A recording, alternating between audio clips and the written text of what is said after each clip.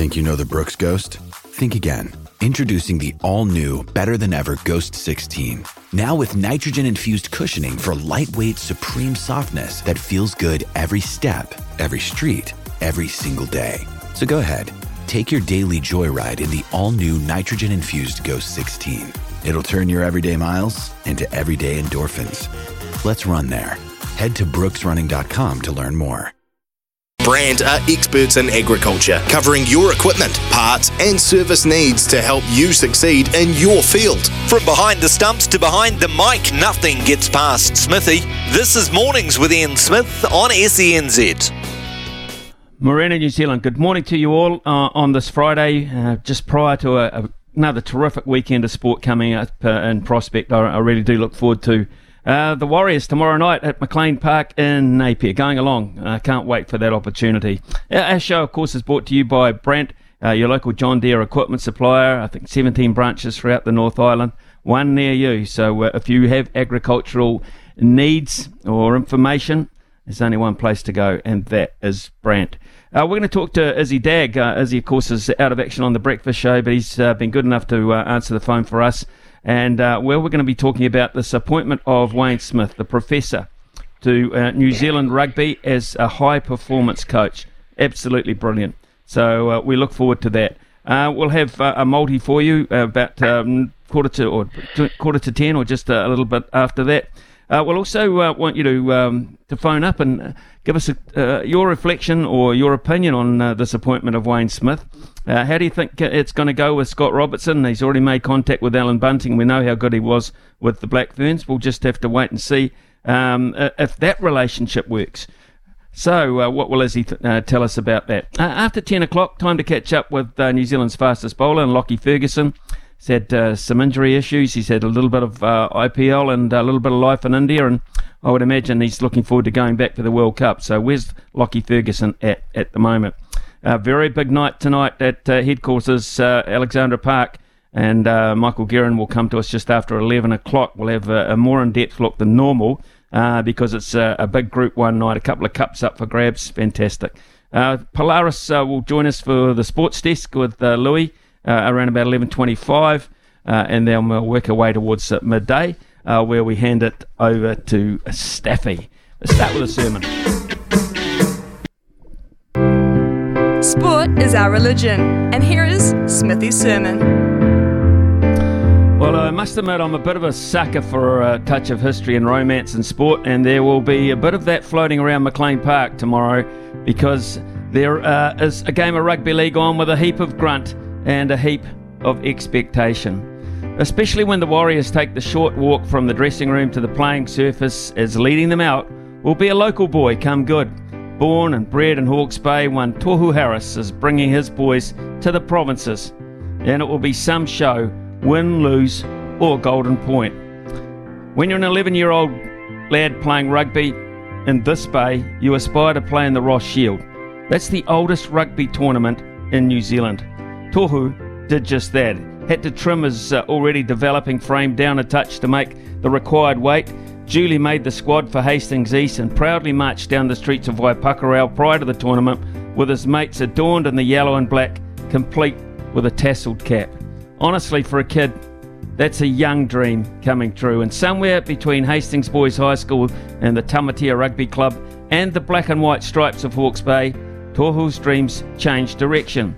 He went to rugby league, and the rest, as they say, is history, still in the making, and a worthy one at that.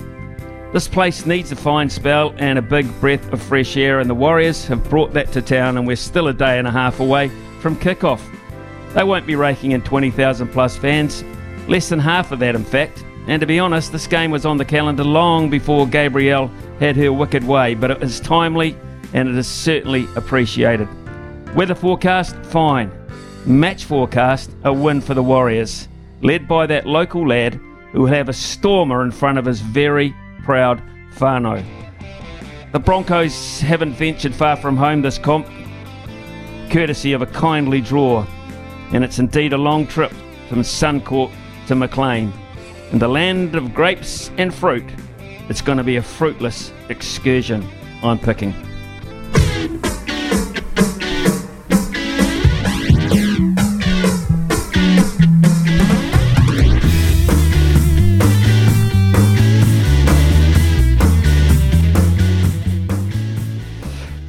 Right, so just when you think the old professor might have done his dash servicing New Zealand rugby's needs, another chapter in the legacy of Wayne Smith is to come. This morning, New Zealand Rugby has announced that Wayne Smith will take a role on mentoring and supporting the respective head coaches and enhancing the quality of coaching delivery across the two teams. Those two teams being the All Blacks and the Black Ferns. And whilst he has already started working with Black Ferns Director of Rugby Alan Bunting, he won't commence his role with the All Blacks until after the World Cup in France, when Scott Robertson replaces Ian Foster. Izzy Dagg is the host of our breakfast show here, of course. His 66 Test All Black, played under both Wayne Smith and Razor Robertson. Izzy, first of all, how's the health? Because you've had an op. How are you bearing up? Yeah, cheers, Smithy. Thanks for having me on, mate. Everything's going good. Just trying to get this bloody swelling down and getting used to these bloody crutches. But no, it's all good. I'm going to be home today and rest up and recover and get ready to get back on Monday, mate. But I was just listening to your sermon about Tohu.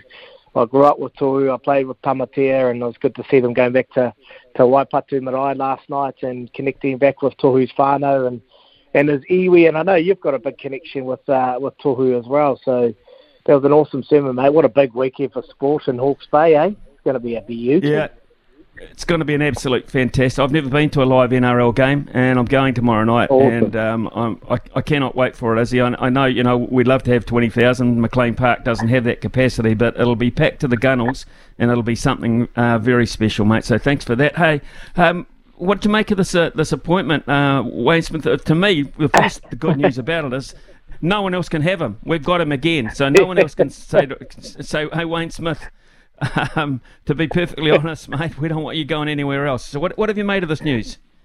Oh, no surprises, Smithy.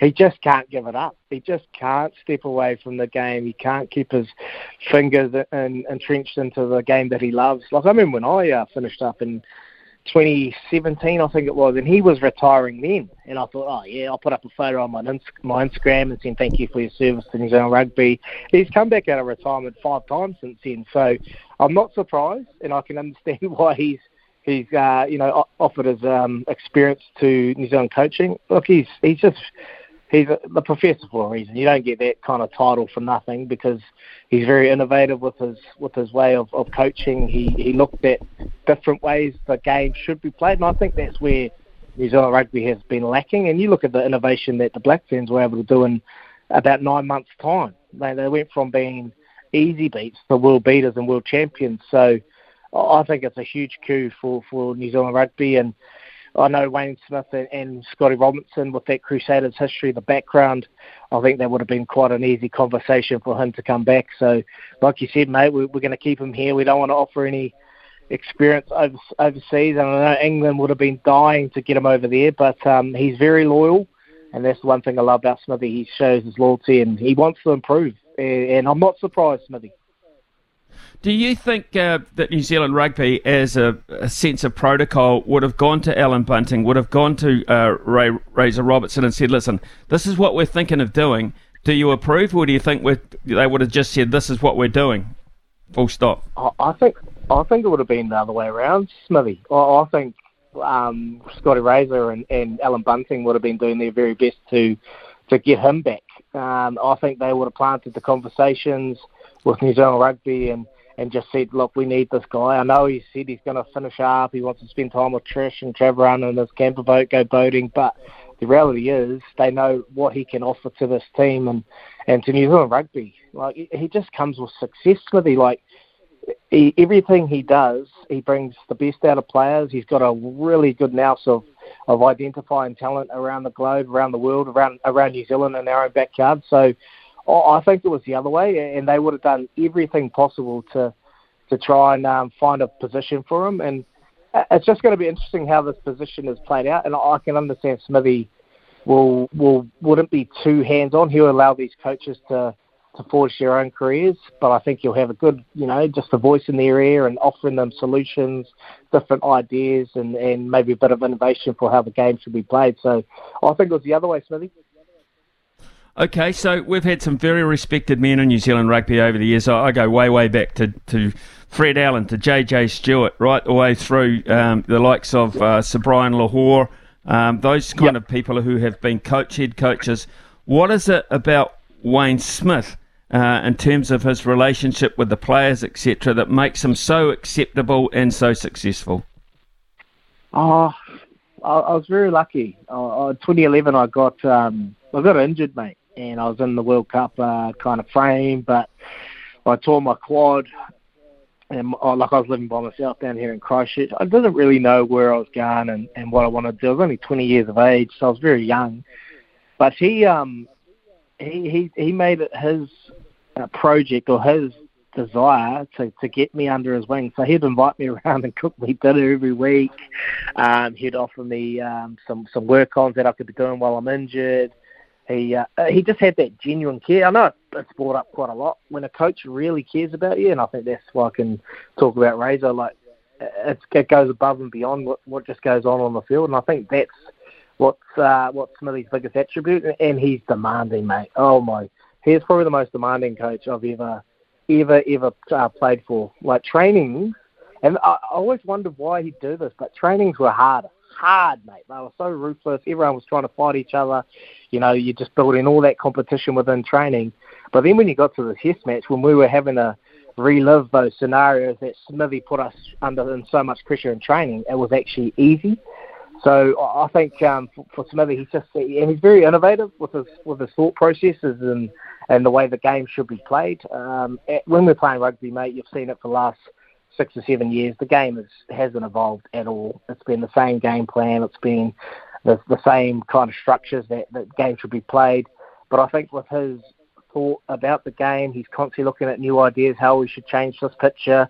Should we attack like this? His innovation on counter-attack, he's world-class. So he's just got a wonderful rugby mind and brain. And look, it'll be interesting to see how much input he has on those teams.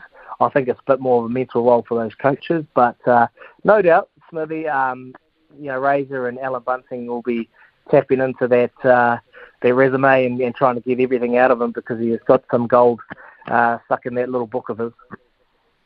Interesting too, when he speaks, people listen. I mean, just the other day, for instance, he said, look, for the first time in my life, I turned rugby, I changed to a documentary in the middle of the game because I'm sick of the rolling maul and I'm sick of the whistle and I'm sick of the referee's arm going out. And all of a sudden, that's a headline. When Smithy speaks, you shut up. I'll tell you that right now. I've been growled that many times from Smithy. But, mate, that's just the way he thinks. And he gets people thinking about, okay, maybe he's onto something here. Do we need to change something? And it creates debate. He's not saying it for just nothing. He's actually really concerned about the game and the way it should be played. So, look, that's just the respect that he's earned and he warrants after what he's done for such a long time. But I just can't believe he's coming back and doing it. When I read that headline this morning, I was thinking, Smithy, poor Trish. She just wants to relax and have her husband, but you're constantly just going back. But, mate, it wouldn't be New Zealand rugby without Wayne Smith involved. So, look, he demands respect and you never really want to get on the wrong side of him, mate. A bit like yourself, Smithy. You're a bit of a grub. Yeah, good on you. Hey, here's the thing. You're laid up, of course, and post-operation, so you won't be able to attend this fantastic function today in Christchurch where the Crusaders launched their Hall of Fame with their first 3 inductees. Wonderful concept. And I'm just wondering who Israel Dagg thinks. It can't be you because you can't get there. So who are the first 3 you reckon? I know the first 3, Smithy. I can't. I'll probably give it away if I announce it. Okay. Look, I think like this is a great debate because what warrants immortality or the Hall of Fame. I think there's a lot of debate that's going to go into it. The select panels have done a great job, but I think you've got to look to when this crusade started. And the people that were involved to get this team to where they are now, the foundations, the footprint, like I think that's going to be the starting point for tonight. You think of the quality players. Like you imagine trying to pick that, Smithy. I think you'd have a hard time trying to select that Hall of Fame. So I think tonight's going to be a huge successful night. I've seen all the auction packages and they're going to raise some good money for I Am Hope. But I think you'll be pretty impressed with the names that'll be rattled off, and a great night to celebrate Crusaders' success. But I know it, mate. Who do you think it is? Look, we had a crack yesterday. We asked people to come in. We had a mixture, honestly, probably 7 or 8 names over as a nucleus. The names of, Wayne Smith himself, of course, Robbie Deans, Richie McCaw in there early, DC in there early, Reuben Thorne came up, Todd Blackadder came up. So, there's any number there. As you say, we're probably thinking a little bit too recent because it started back in 1996. So we don't know. We wouldn't expect you to tell us anyway, Izzy, now that you know anyway. But what we do expect is that you get well as soon as possible, mate. And put Trish Smith. I mean, she should give Daisy Dagg a call. Because I think they've got a lot in common in terms of their husbands being away and out of service, to be perfectly honest. I feel for her, mate. She's dropped the kids off. She's doing everything, and I'm just being an absolute slob. But I'll be back, Smithy. I'll have a new knee, and I'll be hitting 78 at Bridge Pass soon. Good on you, man. Look forward to it. Hey, thanks for being available to us this morning. Good chat. Cheers, Izzy. Cheers, man. Thank you. 9:18 here on SENZ. It's playoff time in the ANZ Premiership. Catch live commentary of the elimination final between the Pulse and the Stars on Sunday afternoon. Coverage starts at 3:30 on SENZ. Kane has a carpentry business. His challenge to renew his public liability insurance. I went and stopped in and saw him in hospital yesterday because I thought he was probably a bit lonely in there, but went in there and they moved him to the top floor, into the best room in the whole place. He said he was getting special treatment. It's not surprising, is it? No dramas. No, it's not. Brand are experts in agriculture, covering your equipment, parts and service needs to help you succeed in your field. Summer or winter, he's the voice of sport in Aotearoa. This is Mornings with Ian Smith on SENZ. Right, let's catch up with Louis Herman-Watt, who's down there in Christchurch. First of all, some good news from Ryan Fox. Of course, we talked about the fact, Louis, that he has got this temporary tour card as such, and he certainly this morning, by the look of it, took it to advantage. Tied 6 at the moment, Smithy. Morning to you. 3 under through his round, so he's finished. There's still some golfers out there on the course right now. Currently, it's being led. Somebody's gone scorching. Harry Hall at Colonial. He's gone 8 under for the morning, but there's a couple of them still out there going round. I just think it's wonderful for Foxy to keep the momentum going, and I reckon that's almost key for him. If he can keep momentum going on this American swing, however long, I assume he's going to stay over there for the next wee while. I think as we said the other day, he's genuinely got a chance for a top 10, a top 5, and potentially to jag one of these events. Oh, look, he's in good nick. I mean, he's actually not playing poorly at any stage. I mean, he's featuring, he's there or thereabouts the whole time. Incidentally, we're talking about the Charles Schwab Challenge, folks. It's being played at the Colonial Country Club in Fort Worth, Texas. Harry Hall, who's he's a little-known Englishman, actually. Went to university at the University of Nevada around the Las Vegas area. He's 8 under, and he's got a 3-shot lead over Byung Hun An, who's -5 after 11 holes, so he's having a cracking round. Tom Hogue, Adam Schenk, Robbie Shelton are all 4 under, and Ryan Fox at the moment is sitting poised quite nicely at a tie for 6th at 3 under, so a really good start. The good news is if they have the cameras on him, because he played so early this morning, he'll have a later tee off tomorrow, and we might get a few glimpses of him, particularly if he's anywhere near the top of the leaderboard. So, and that I think is one of the great aspects of plying his trade in the United States. We'll get to see more of Ryan Fox. Interesting news on Wayne Smith. What's your take on it? Brilliant. Absolutely brilliant. As far as re-securing IP and making sure that our geniuses stay in New Zealand and we don't lose and get a kind of a circuit breaker era, and you could kind of argue we've almost had that a wee bit, and there has been a roll-on succession with Ian Foster coming out of Steve Hanson's group, but talk about Wayne Smith being involved with the most successful All Blacks era of all time, and then being able to come back and salvage a Black Ferns situation, as he said, now to stay there as in a mentoring role, not to be overbearing at all, but just to be in the ear of Razor and Bunting if and when they need, and to offer innovation. I just think this is probably one of the smartest moves New Zealand Rugby has done in Mark Robinson's time at the top. I mean, Silver Lake aside and all that sort of financial stuff, man management and personnel, I think this is probably as slick as a move that they've pulled off, Smithy. Would you agree with that? I think it's a good move. I do, and the key is how it's accepted by those two head coaches. Now, when you're the head coach of the Black Ferns and the All Blacks, you're number one. You're numero uno. It's on you. Ask Ian Foster. It's on you. Performance is about you and your strategies and your selections, etc. So there is a lot of pressure there.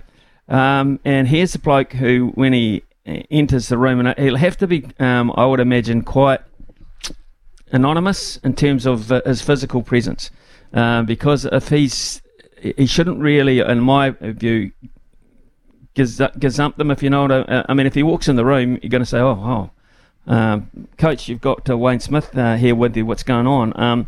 As opposed to just him working solely with those coaches, as opposed to working with the groups. And I would imagine that is his brief, is to be more with the coaching structure side of things than the actual personnel, the playing personnel. Would you see it that way? Totally. The other part of that would be, can he make sure that his alignment around his theories and his motivational side of things is that where Razor's is? Because we know that Razor as a man manager does things unconventionally. Now, I assume that they've got very different coaching techniques and man management techniques. So can he get on board, and can they be singing off the same sheet if he then goes and talks individually to those players? Maybe that's just not part of his role at all, and he's simply going to be talking with the coaches and just offering them another bit of wisdom. Now, could you liken it potentially? The best coach in the NBA, George Berry said it yesterday, I would 100% agree, is Eric Spoelstra. Who sits in the stands in Miami there, Smithy? The guy that pulls it all together, the kind of godfather that offers the wisdom that's been around. Pat Riley. You know, it works. Yep, it can work. There's no doubt about it. Particularly remember when Eric Spoelstra took over, Dwayne Wade, LeBron James. I mean, he had some fairly high artillery at his disposal, but he also, with that comes pressure of performance. We know what happened as a result of that, and he still kept that job in a very, very competitive industry. So, interesting. Right, well, folks, listen, you know our number, 0800 150 811, 0800 150 811. What do you think of this move? What do you think of this move from New Zealand Rugby to sign up Wayne Smith as an overseeing role, a high-performance role, over the top of the All Blacks and the Black Ferns? What are your thoughts on that? We'd love to hear from you. Also, your prospects for the weekend. I think the Crusaders have got pretty much a lay-down misère, but what about Blues and Hurricanes fans? What are you thinking about that? And, of course, Warriors fans. They've got a chance. They're hot favourites on the TAB to really make a statement down here in Hawke's Bay up against, of course, the Brisbane Broncos. So we'd love to hear from you on those issues or anything else. Anything else? We're still taking calls on the greyhound industry. Anything of that nature. What's happening there, and this Entain deal. If you want to talk to Louis, knows a lot more about it than I do. If you want to get in on that, we'd love to hear from you. Cliff and James, we can see you lighting up the board. We'll be with you very shortly. We'll just take a quick news break with Araha, and then we'll be back with those calls. Historic agreement between the TAB and Entain on SENZ. Talkback time with Smithy. Call now 0800 150 811.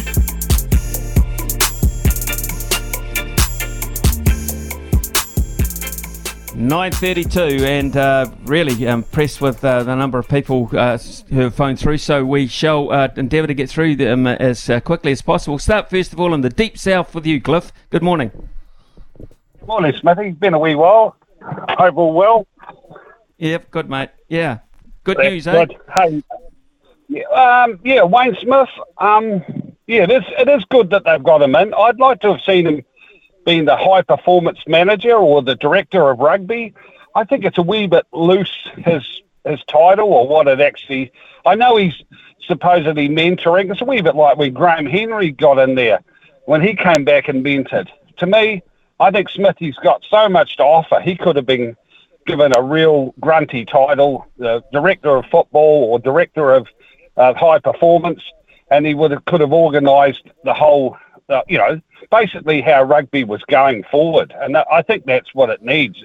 It's just all about talking to the people, talking to getting the NZR to actually come out and speak, let us know what's happening, what they're thinking, rather than just closing shop all the time.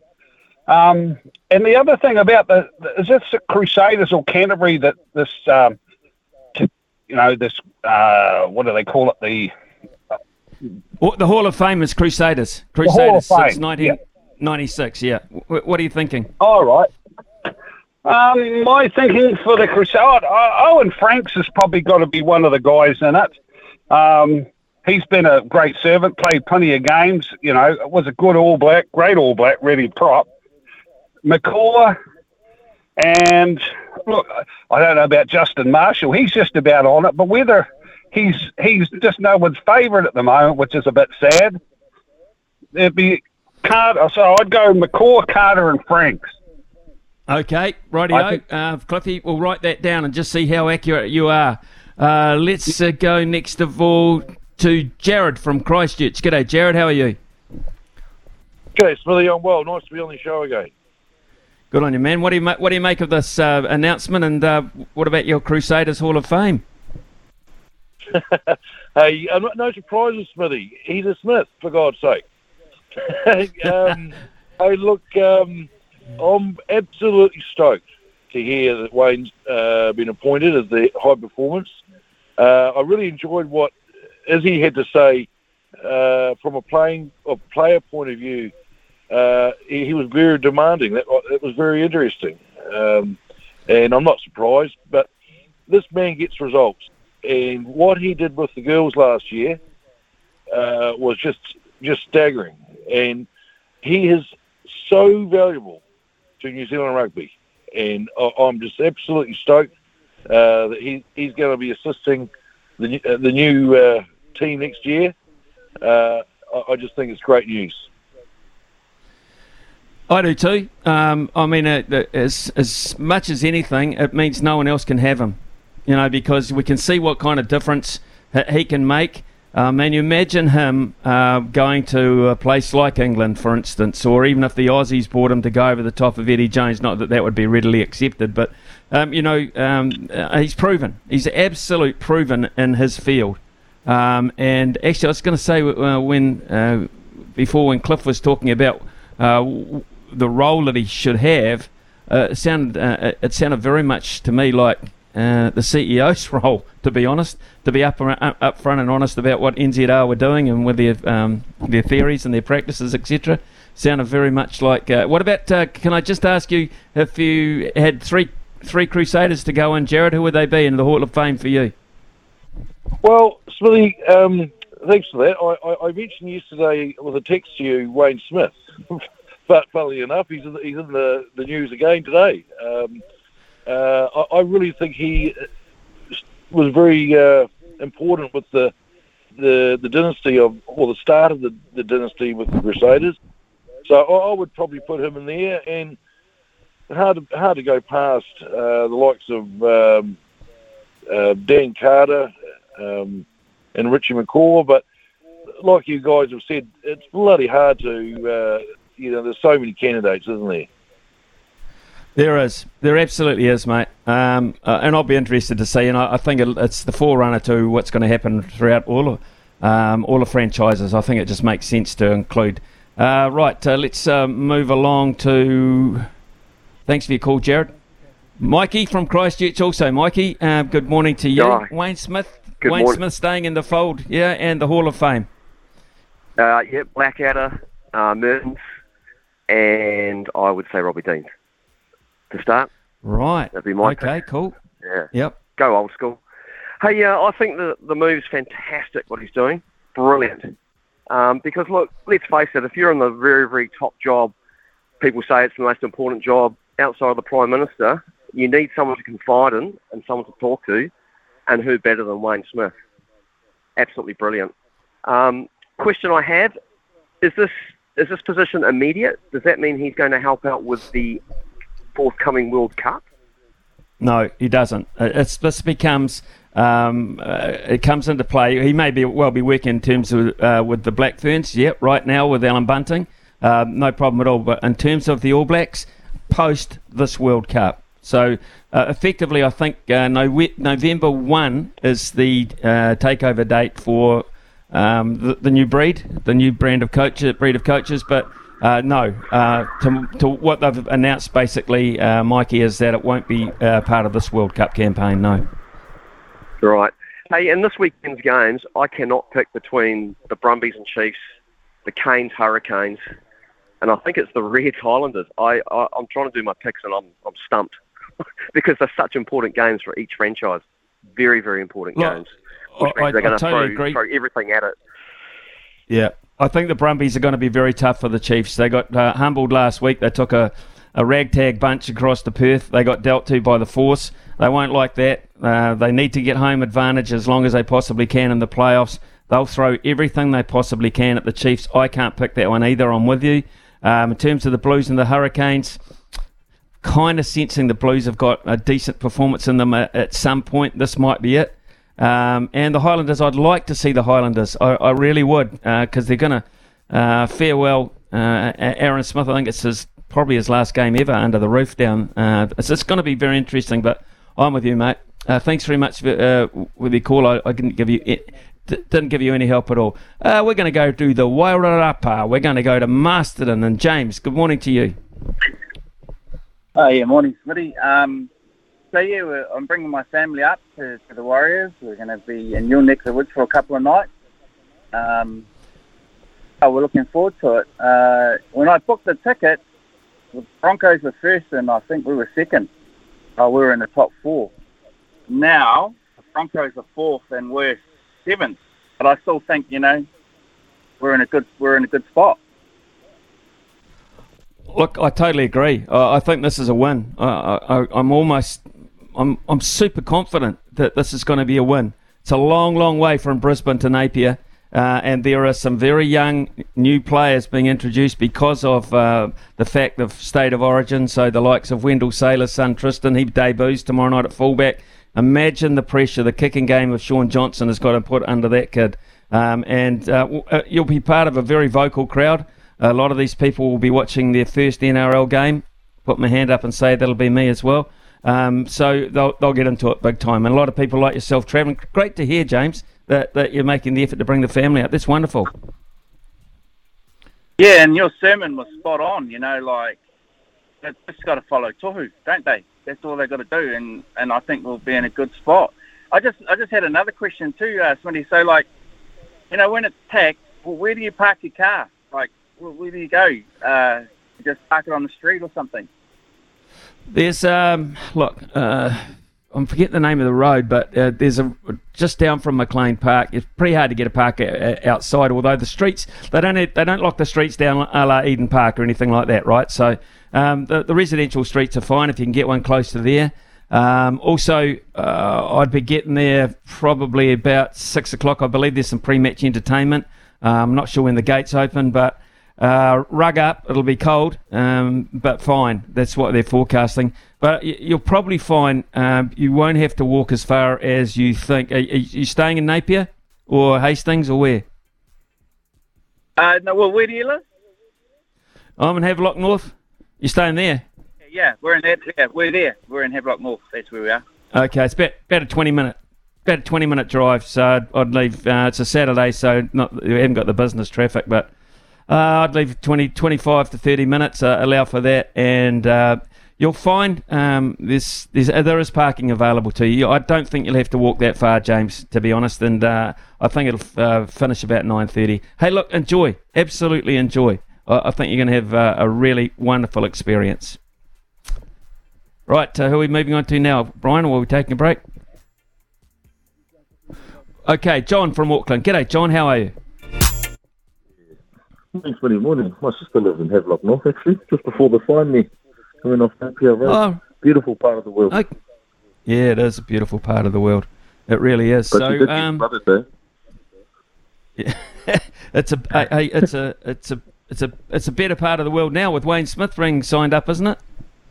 Yes, exactly. And just before I talk about the Warriors, the Crusaders, I'm going a bit left field. Does the names Ronnie Barker, Caleb Ralph, and Norm Berryman ring a bell to you? They do. Marika Vunan-Barker, the late Norm Berryman, Caleb Ralph, yep. All outside backs, basically. Or Norm Berryman was played midfield, but yeah. Well, three great wingers, really. Berryman played on the wing for the Crusaders for a while, and they were there for the early years of success. And so I'm putting them on the table. Bit left field, but, you know, they were pretty dominant as wingers in the early Super Rugby seasons. But, yeah, Wayne Smith, awesome. Awesome. He needs to be in the mix, and it's so good for him, mate. And now he can just retire on his farm in Putarudu or Te Awamutu or wherever he is in the Waikato. But really, the big game this weekend is the Warriors, mate. In your neck of the woods. Yes. Can't wait. Okay. I heard that there's 20,000 people going. Is that right? I find it very hard to, because most of McLean Park is seated now, as opposed to being on the bank. John, I would say closer to 10. If they get 10, they'll be absolutely thrilled. But it's the timing of them coming here that we're all thrilled about, mate. We've got to go to a break, but thank you very much for your call. I know you'll be watching, and I hope, like heck, you see the result you want. It's 9:44 here on SENZ, and thanks so much for your calls, folks. Speaking to the key figures who have the mail that matters. The Mail Run, Saturdays from 8 on SENZ. Brand are experts in agriculture, covering your equipment, parts and service needs to help you succeed in your field. Summer or winter, he's the voice of sport in Aotearoa. This is Mornings with Ian Smith on SENZ. Rightio, it's 9:49. We're going to stay with the calls for a few minutes. Joey, good morning to you. Yeah, g'day, Smithy. You hit the nail on the head, mate. New Zealand Rugby have done one thing right for a change. And appointing him because we didn't want to let him go. Don't let him go. I mean, don't let him go anywhere else. We've got him now. That's fantastic, and I think it's a brilliant appointment. And he's going to help out big time. Well, he has anyway, as you know. The other thing was the three guys from Canterbury. Richie McCaw's got to be one, and Wyatt Crockett I think would go very close. And the other one, Smithy, I think would be Robbie Deans. I mean, he took over from, he took Canterbury in the first year. I think they finished bottom. Next year they won it. And I think he won 3 or 4 titles. Andy Ellis is another one there. And Andrew Mertens, he could well be there too. I think he won 5. No one else has done that. But fantastic show. Have a good weekend, eh? Have a good time with the Warriors against the Broncos. Yeah, thank you, Joey. I'm really looking forward to it, actually. I don't go to a lot of live sport these days, but I'm telling you what, I can't wait to get to this one. And thanks for those your all-round thoughts there. Really always appreciate your calls, mate. As we do, Brian from Christchurch. Brian, what's on your mind this morning? Hi, Smithy, the TAB. But just before I mention that, I'd just like to say I'd love to see Smithy in charge before the World Cup, not after. But anyway, what I think a lot of people would probably echo that, but I think also Wayne Smith, and this is the measure of the man, has probably been witnessing what's been going on with Ian Foster and the treatment that he's had, and has probably decided that he's best off out of it and let the man do his job. Let the man do his job without any other influence, and I think that's the measure of Wayne Smith. I would think I wouldn't mind betting he had the option. Brian, but yeah, this TAB deal, what do you reckon? Yeah, well, I'll just tell you a funny story. All my life I've been involved in a bit of bookmaking and whatnot, And in 1978, I used to give 7% com like most of us did, and had a wee bookmaking business. And I had one and only conviction, and I got the heaviest fine ever for first offence and only offence, $1,500. It was quite a lot in 1978. And I've watched the TAB and their operation all these years, They had the only game in town. They still managed to destroy it and have to get an $80 million bailout from the government. Not only that, they're still doing something that would get any bookmaker torn apart. They're taking all these bets on trifectas in Australia, and because of the usurious takeouts, they're not buying into the Australian pool. You get a trifecta, sometimes pay as much as $100,000. They pay out 5%. 5% they've paid out many times. I mean, if you were a bookmaker and you tried that, you get torn to pieces by your clients. I mean, competition breeds excellence. Brian, you make an absolute point, a brilliant point there, and great story. I'd like to hear more of it. Thank you. If you get a chance to call back, it's 9:53. Agriculture, covering your equipment, parts and service needs to help you succeed in your field. Summer or winter, he's the voice of sport in Aotearoa. This is Mornings with Ian Smith on SENZ. Yeah, after 11 o'clock this morning, we're going to have Mick Guerin with us for 15-20 minutes. We're going to look very closely at tonight's meeting at Alexandra Park because it features some time-honoured events, Group 1s, a lot of stake money up for grabs and some wonderful horses going around. So Louis and Mick will give us a bit of Saturday morning on a bit of Friday morning, to be perfectly honest, a bit of a preview there. And after 10 o'clock, which is coming up very shortly, Lockie Ferguson back from the IPL, a stint with the KKR, Kolkata Knight Riders.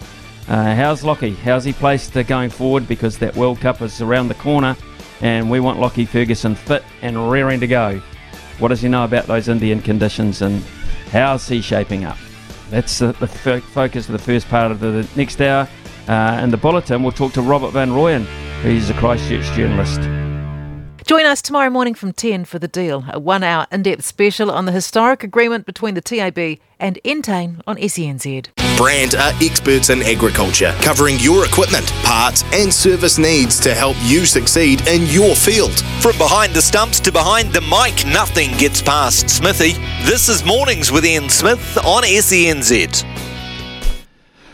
It is just after 10 o'clock here on SENZ, and by the time we come back to air on Monday at this time, the 2023 IPL champions will have been decided. There's plenty of decent chance too as well for a couple of Kiwis being part of that champions outfit. Talking of course of Devon Conway, who's had a hell of a time over there, and Stephen Fleming, who was the super coach. Other members of our New Zealand IPL contingent are starting to trickle home for winter now with ambitions of the ODI World Cup front of mind, I am sure. And fast bowler Lockie Ferguson is one of that crew after spending some time with the Kolkata Knight Riders in this year's tournament. Morning, Lockie. Nice to have you home. Morning, yeah. Certainly great to be back home. Right, let's look at this IPL from your point of view. KKR finished 7th, missing the playoffs, so below the target, I would imagine. Yeah, it was a bit of a tough season, but to be honest, the whole competition was so even. Even going into the last game, we had a chance. So, yeah, in terms of IPL seasons, it's probably the most I've seen competing for that 4th spot, but not to be for us this season. So, yeah, back to the drawing board, no doubt, for 2024. Level of interest not waning at all in the IPL? Is it still right up there? In terms of the fans for IPL? Yep, the fans buying in, yep. Oh, for sure, yeah. No, they're still going nuts. I think they've been having probably record-breaking viewership, and our ground was sold out every game. Even to the last, we still had sellout sort of 65,000 people going nuts, so I definitely don't think that love's dropped off in India for cricket. Okay, right, let's look at Lockie Ferguson then. How would you assess your time over there? Because, you had an injury or two? Yeah, I came into it unfortunately with a little tear in my hamstring, so never ideal. And then, yeah, the first game, as it goes, just had some good luck and had some bad luck, and then only played 2 more games, bowling 2 more overs, and then unfortunately didn't play much of a part on the field for the rest of the tournament. But sometimes that's how it goes at the IPL. So yeah, just take the learnings. Certainly it was good to go over there and train leading into the World Cup at the end of the year. So there's always positives to take out of it. So who were, in terms of the overseas contingent in the KKR this year, who were your teammates as such? Well, from overseas, we had Tim Southey. He played the first 2 games. And then had Jason Roy from England came in sort of the second week. And then David Visa, who celebrated, I think, his 39th birthday. So that was pretty cool for him to play in another IPL. And then we had Andre Russell, Sunil Narine, Gurbaz from Afghanistan. And, I also had Chris Donaldson, our S&C for Black Caps, over there with us too. So he was thrashing us in the gym when we weren't playing. Okay, so Lockie, when I say in your non-playing time, I imagine, we can see every now and then what you're doing in terms of the work day as such, because you're running drinks out and support stuff and that kind of thing. But what about the stuff we don't see? What about the work you're doing there? Yeah, I mean, with travel coming back into the IPL this year, it was busier than it has been. Obviously, with the bubbles last time, we didn't have those big travel days, and Kolkata's probably the more distant city, so those are quite big days, to be honest, after games, sort of 2.5 hour flights each time. And then, leading up to the games, it's sometimes difficult when you're not sure if you're going to be selected or not, which is the nature of IPL, because you sort of go through the process of preparing to play, and then, the team's selected the night before or the day of, and if you're not playing, then sometimes you haven't done as much work as you'd have hoped, assuming you're going to play kind of thing. And then, so I think navigating that as overseas is probably the most challenging. But once I sort of realised I probably wasn't going to play towards the end, then we could do more gym work the day of the game and things like that to try to build to, we've got a pretty busy year this year, so there's always something to work on. Lockie, fast bowling is pretty much all about rhythm. How are you able to maintain rhythm when you're not doing as much bowling? Well, you still sort of do the same amount of bowling, just not match intensity. So I think there's sort of nothing that takes the place of playing games and working things out in the field. But sometimes when you've been playing so much, it is nice to have a few weeks where you're only at training and you can work on skills rather than just going game, and sort of recovery in between. So it was a good opportunity to work on some new skills, some new balls that I've been developing, and I guess trying to work out them at training. But with fast bowling, as you said, it's all about rhythm, so just trying to groove that as much as possible. But then also just enjoy the time over there and the experience that is the IPL. It's pretty special comp, so I'm always privileged to go over. So, Lockie, in terms of your own variations, etc., I mean, you're known for your pace as such, but how do you develop these other, secret deliveries, mystery balls, etc., like that, in terms of an art of confusing and putting doubt in the batsman's mind? Who works with that on you, and how many sort of variations do you feel you have to have? Yeah, I mean, it's a great question. I think being an out-and-out quick bowler, I had some great chats with Tim, and he said sometimes, when you bowl that pace, you don't necessarily need to have a lot of change-ups because you do bowl the extra pace. So, but then other times you think, I need to keep staying ahead of the batters. So it's sort of an ongoing discussion. But once again, going to the IPL, you work with bowlers from all over the world, different coaches, even Umesh Yadav, who was in our squad, talking to him about his variations and how he goes about bowling in India. You don't sort of learn that just with the Black Caps squad. So I think there's always an opportunity to learn. But at times, I guess, I do flip from trying to work on more balls or just trying to, perfect the balls that have been successful. And there's always going to be a balance. And naturally, as the batters are getting better all over the world, and the more we play against them, the more they get a read on you. So it's important to try to stay ahead of them. But there's an element, of course, you need to make sure 90% of your training is put into what has been working and continuing to sort of execute that.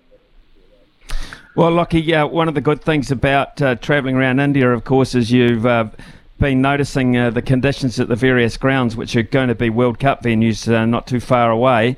Will there be a variety of types of pitches, or are we expecting dusty, slow ones? I mean, will there be pace for you in the World Cup?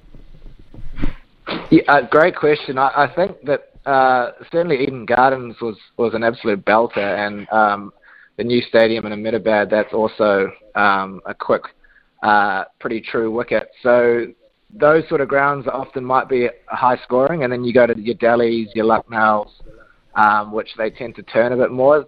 At the same time, I'm sure India, when they play home games against other countries, they'll probably choose the pitches depending on what they want. But it'll be interesting. I think the coolest thing about World Cups is playing other nations in a different country where conditions sort of aren't suited to either side. So it's part of the challenge, but there's no doubt that playing over the IPL in the last few years and having that experience of the different grounds is going to, be super helpful going into the end of the year. And then the other thing that they've been talking about a lot is the dew factor, with the ball getting wet at night, and how, at that time of year in India, I've not played cricket in India at that time, but they said that it really comes in quite heavy. So I guess trying to navigate that as a bowler and bowling at the death with what feels like a piece of soap in your hand is a new challenge, but something we'll certainly have to work on. Right, so for Lockie Ferguson now, I suppose you've got to do maintenance, body maintenance, etc. You'll have a bit of indoor net practice, I would imagine, which is quite limiting, I suppose, in terms of your run-up and everything. How have you mapped out, with October, November, a quick trip to England as well thrown in before that? How have you mapped out the rest of the year going forward for Lockie Ferguson? So I've got about a month at home now, and we'll do some work in the indoors for sure, but we do have indoor grass facilities in the Mount, so I might make a few day trips down there to use those facilities, just sort of building in. But I'm going to the USA franchise competition called Major League in early July, and then have sort of 3 weeks or so there playing. And then we have a tour the end of August to the UAE to play their national side in 3 T20s, and then, as you said, into England. So it all happens pretty quickly. So yeah, more or less this month is a strength and conditioning block. Chris is sort of getting us into perfect shape to go into the back end of the year, and what will be a very busy schedule for us, but a very exciting one. Right, so let's find out a wee bit about Lockie Ferguson and what he thinks about Lockie Ferguson going forward, because this is an interesting thing for me.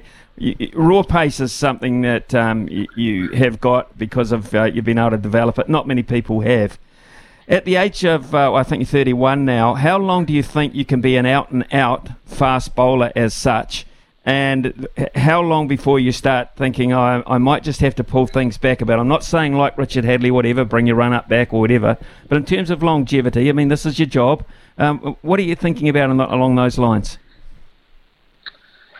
It's a great question. I think if you asked me when I was 21 and the injuries I was having then, I probably didn't think I'd be still playing at this time. So, I think from my point of view, it's an ongoing thing and probably review it every year. But at this stage, certainly love bowling quick. And I've got, I guess for me is not being a swing bowler up front, that pace is certainly the main thing I bring to the table. So as long as I'm bowling quick, I'm enjoying it.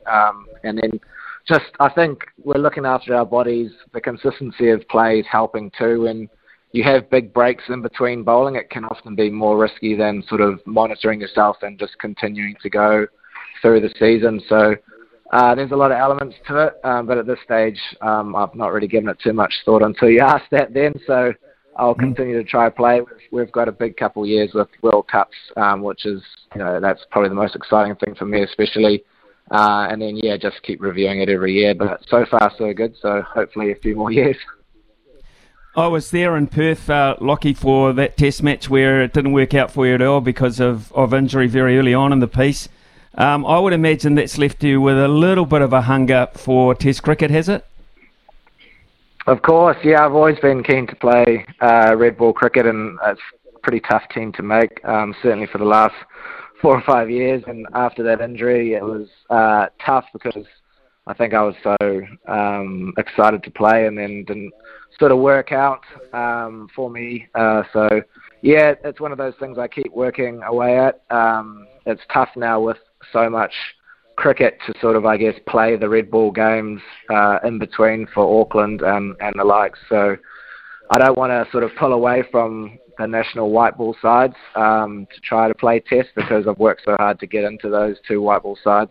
But yeah, if the stars align, then certainly always keen to play test matches. And had a Plunket Shield game last year, which I actually really loved, on a flat wicket, and I think it brought back some love for me with a swinging ball, and guys having to defend and leave is a bit of a change from the T20. So I still have a love for red ball cricket, and yeah, I guess we'll just see how the next year pans out. In terms of the IPL, of course, grand final this weekend. Devon Conway's had a hell of a time. His form has been amazing, and Stephen Fleming seems to be keeping on finding the recipe for a successful side alongside MS Dhoni. Do they win it for you? I know, it's incredible, right? I think they came last year. So just shows you they sort of stuck with their team, were consistent. You can clearly see the culture that Flem and Dhoni have built there is amazing, and every player that seems to go to Chennai seem to play so much better each year. So you'd probably say that the Titans are the favourites after their season this year, but after that first eliminator or the semi-final, Chennai were pretty special. So it's a hard one to tell. But playing for GT last year, I've sort of got a lot of friends in that group as well, and if they went back to back, it'd be pretty special. So looking forward to seeing Dev and the guys play the final for sure. Okay, Lockie, terrific to catch up with you. Nice to hear that you're fit and raring to go and keen as you always were. So enjoy your time at home. Pretty precious these days, and good luck going forward, man. Thank you. Appreciate it, Smithy. Thanks very much. Yeah, cheers. Lockie Ferguson there with us, folks. Of course, so much dependent on Lockie in terms of our genuine out-and-out pace bowlers. I'd love to see him play Test cricket. I really would be a successful Test bowler. I think he's got it in him. He's got that fear factor. No one likes, and they can lie through their front teeth, most batsmen, to say, I don't mind 150k. Tell you what, 150k when it hits you, you know about it. And it's great to have one of those in your team. Absolutely, Smithy. Hey, just a bit of news out of Kolkata and the IPL. We've been waiting for this to happen, but Jason Roy seems to be the first one that's made it official. In a statement, the ECB has said England men's white ball batter Jason Roy has informed the England and Wales Cricket Board, that he wishes to take up an agreement with Major League Cricket in the USA later this summer. The ECB has agreed for him to play in the competition, and the proviso he gives up the remainder of his ECB incremental contract, which both parties have agreed to. One of the dominoes has fallen. One of the dominoes is falling. We'll keep an ear to the ground on that one, because that is interesting. If that becomes a bit of a trend, of course, Jason Roy was an integral factor in the 2019 World Cup. It was Jason Roy's arm that broke our hearts and running out Martin Guptill, remember, from the outfield. And Jason Roy, when he's on fire with the bat, is something to watch. So interesting. Keep an eye on that. It's 10:18 here on SENZ. SENZ's Hawke's Bay ratings better be going through the roof with Izzy and Smitty. You're listening to SENZ. It's Kiwi for sport. Brand are experts in agriculture, covering your equipment, parts and service needs to help you succeed in your field. Summer or winter, he's the voice of sport in Aotearoa. This is Mornings with Ian Smith on SENZ. Well, certainly the Wayne Smith appointment has brought some comment through the text line. Is Wayne Smith appointed to keep NZRU management held to accountability in regards to the shambles with Foster's management? That's Irish John. I'm not quite sure he will directly do that, but I would imagine if any of that kind of shenanigans goes on again and it's let to play out the way it is, Wayne Smith won't be a party to it. He'll be wanting to make sure that it's not happening, because I think you look, and we've spoken to Robbie Deans, we've heard from Steve Hansen, we've heard from Wayne Smith, and all these people who are totally in agreement, being former coaches themselves and high-profile positions, that the process around this All Black appointment and the treatment that Ian Foster has got in terms of an employment issue as much as anything else has been poor, and they've been unanimous on that. Patrick from Ashburton. Right, time to give NZRU some credit. Selected the best coach and the GOAT of coaches involved. How great. On the Crusaders Hall of Fame, Wayne Smith, Robbie Deans and Todd Blackadder, McCaw and Carter in due course. Okay, Paddy, we'll keep an eye on that announcement this afternoon. That'll become very public very quickly. Graham from Marlborough, formerly from Northland. He might have a different opinion. In fact, he does. I disagree with the appointment of Smith in this role. What does it say to Razor and Bunting? They don't trust them to do the job they've been hired for. Didn't they have someone guiding Foster? What a mess last season has been. Here's a scenario for you. If we lose to Bledisloe next season, do the media ask Razor what went wrong? Or do they ask him what influence did Smith have on your selections and playing style? Hopefully he stays in the background and allows the hired coaches to do their job. That is Graham from Marlborough, formerly from Northland. Cookie says, hey, Smithy, really like the appointment, Wayne Smith, for the reason that he won't allow the debacle that Ian Foster has to deal with from the board.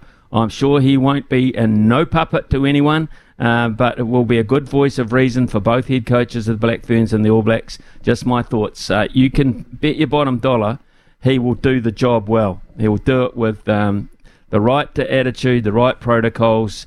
He'll handle it beautifully. There will not be any problems there because that is Wayne Smith. He is the professor.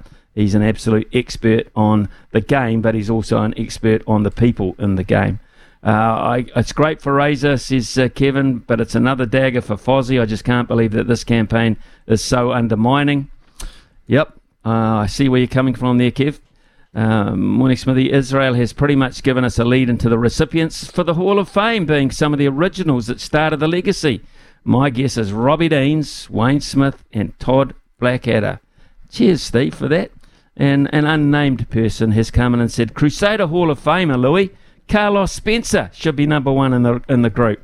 I think that is quite interesting. I'll never forget that footage of him looking to score under the bin and then racing out at the corner and calmly knocking the conversion over and giving it to the crowd up there. I think it was at the Paul Kelly stand back in the day. The old Paul Kelly stand. I missed the Dean stand. I missed Jade Stadium, Smithy. Watched a lot of cricket at Jade Stadium as a kid, actually.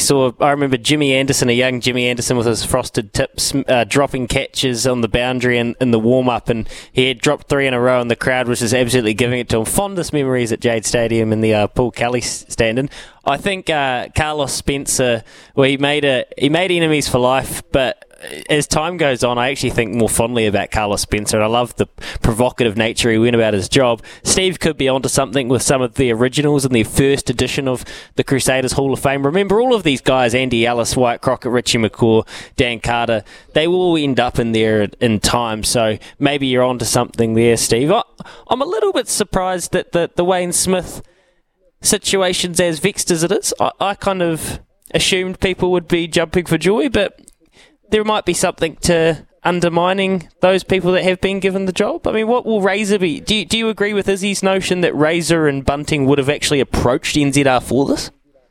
I don't know if they'd approached them. I think it might have been suggested to them, and it's pretty hard to turn down. But I'd be also thinking that you've got to tread very carefully. It doesn't matter who you are in that respect. I mean, you've got to tread very carefully. As someone just Neil's just texted in and said this is a similar type role to David Nusafora. Remember, he was a former Blues coach in Ireland, doing the same sort of role, overseeing. And it'll take bedding in because it's a very new appointment. Because in the past, the coach of the All Blacks, etc., the Black Ferns, they've been numero uno. They've been the one. They have, it's their gig. And now they have basically got a guy over the top of them just keeping an eye on things. That's the way I see it. But they got the right guy doing it. Dino, who we weren't able to get to air this morning, we had such a line-up, unfortunately. For me, Smithy, or Robbie players, Justin first to 100, I think, then Crockett first to 200. Foster concerns me. If his daughter makes the football Ferns, where will his head be when we need the rugby? Dino, it'll be with the rugby. It'll just be a proud father. That's all. There's no problem with that. He's under. You think there's anyone in the country who wants to win the World Cup more than Ian Foster? Are you kidding me? After this, goodness me, he's going to be so focused on the job, so intent on winning. as you would be anyway as a World Cup coach. Look, I believe that I believe Ian Foster's good chance, a really good chance, and I've been saying this for a while. Dean goes on to say the reason Smithy has New Zealand's respect is simply he walked away when he believed he wasn't doing a good enough job, then worked bloody hard to be better himself. Congrats to him, a bloody beauty. Fantastic, absolutely fantastic. Right, Carl says, hey Smithy, there are great replays of your 1985 tour in Aussie on at the Sky at the moment. Might look them up, Carl, when we get off here. Thanks for that. We shall take a short break here for some news with the lovely Araha, and when we come back, we're going to talk to Robert Van Rooyen about all things to do with Canterbury rugby in particular. But he broke a story also just recently. We'll talk to Robert about that. Join us tomorrow morning from 10 for The Deal, a 1-hour in-depth special on the historic agreement between the TAB and Entain on SENZ. The Bulletin. Rightio, the Bulletin this morning has Robert Van Rooyen as the guest. Robert, good morning to you. It's all happening down there in Christchurch today, a big function and a big announcement about some inductees. What are you making of all this, Robert? Yeah, morning, Smithy. Yeah, sure. I was just actually coming from Crusaders Captain's Run just now, and obviously there's a Hall of Fame going on this afternoon. The first 3 Crusaders are going to be inducted into that. And obviously the Wayne Smith as well this morning, the announcement, the press conference down here for that. So, yeah, we'll go. So what did you make of the Wayne Smith appointment, and how do you see it affecting the job of the All Black coach, the Black Ferns coach, going forward? Well, I mean, I guess anytime someone like Smithy, everyone knows he's a wealth of knowledge. It can only be good having him involved, right? For both teams, everyone knows what he's done with both teams in the past. So yeah, I think it can only be good news. And to be fair, I actually thought even if he wasn't in this role, I mean, Razor's in the past, Razor's often said, he's used Wayne Smith and Robbie Deans as mentors since he's been Crusaders and Canterbury coach. So I probably suspect that there would have been phone calls regardless, right? I guess this makes it more official and probably slightly different. I wasn't at the press conference. Obviously, I was at the Captain's Run. Colleague Richard Nola went down, so I'm sure there's probably some more details down there exactly how it worked, which I'm not across at this stage. But look, can only be good news. Robert, Louis here, mate. Hey, I'm very curious what the feeling is around the Crusaders, and it was just down the road from where I am at Captain's Run, with the amount of injuries that teams go through patches of injuries in the course of a season, but it usually ebbs and flows. I can't remember a sustained flow like this in a long time, especially for the Red and Black. So what's the mood? Well, yeah, you're right. It's definitely the most injuries they've had. I got up to 17 at one stage this season. It's come down from there. That said, they have lost 3 All Blacks props for the season. Mitchell, Dunshay, a lock's gone. Sevu Reece, the All Blacks wings. Some of the players have lost have been big name players. I mean, in the past it's always been the Chiefs that seem to really have the injury bug. This year it's been the Crusaders. Highlanders also had it quite bad. Look, it's given they're getting guys back at the right time. I think the mood's definitely sort of, I guess, it's picked up. I mean, they got Sam Whitelock back this week. Ethan Blackett is the big one to come back still. But yeah, to be honest, they really can't afford to lose any more props. Tamaisi Williams and Ollie Jaeger, they need to, you'd be tempted to put those guys on ice. Either of those guys goes down, you're looking at Kershaw, Sykes Martin, and Seb Calder. It's getting very, very thin. Obviously, Ruben O'Neill's coming from a former Chief, has come in since on the back of Moody's injury. So, yeah, it's hard to see them if they lose any more props. I mean, Tamaiti's been outstanding. Ollie Jaeger's not playing this week because that gash to his leg got infected, so he's sitting out this week. But everyone knows the style of rugby they play in the playoffs, and as a whole, in these games when it gets colder, they go to their pack. It's all about the set piece, grind teams into the ground, and it's going to be difficult to do that, especially against a team like the Chiefs and Blues if they lose any more props.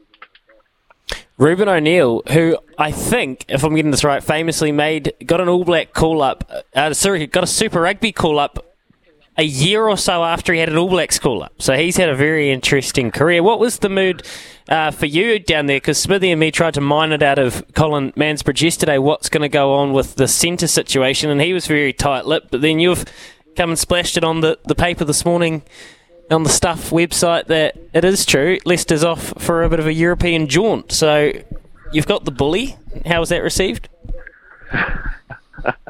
Yeah, Fainga'anuku, but that's not a blow for the Crusaders, right? It's a big blow for New Zealand rugby. A 23-year-old leaving so soon, and he's been playing. He scored 10 tries last year. He was outstanding to make the All Blacks. He's been even better this year. He's not just. Everyone's seen how destructive it is, right? He scored 10 tries in 8 games. There's been a lot of talk about Sean Stevenson. He's got 10 tries. It's taken him 12 games. So he looked fine, and he's been outstanding under the high ball. He's just improved all round, and he's the Crusaders' most important weapon, especially with Sevu Reece gone and Will Jordan out most of the season. Fainga'anuku was crucial. So yeah, his departure is a big blow.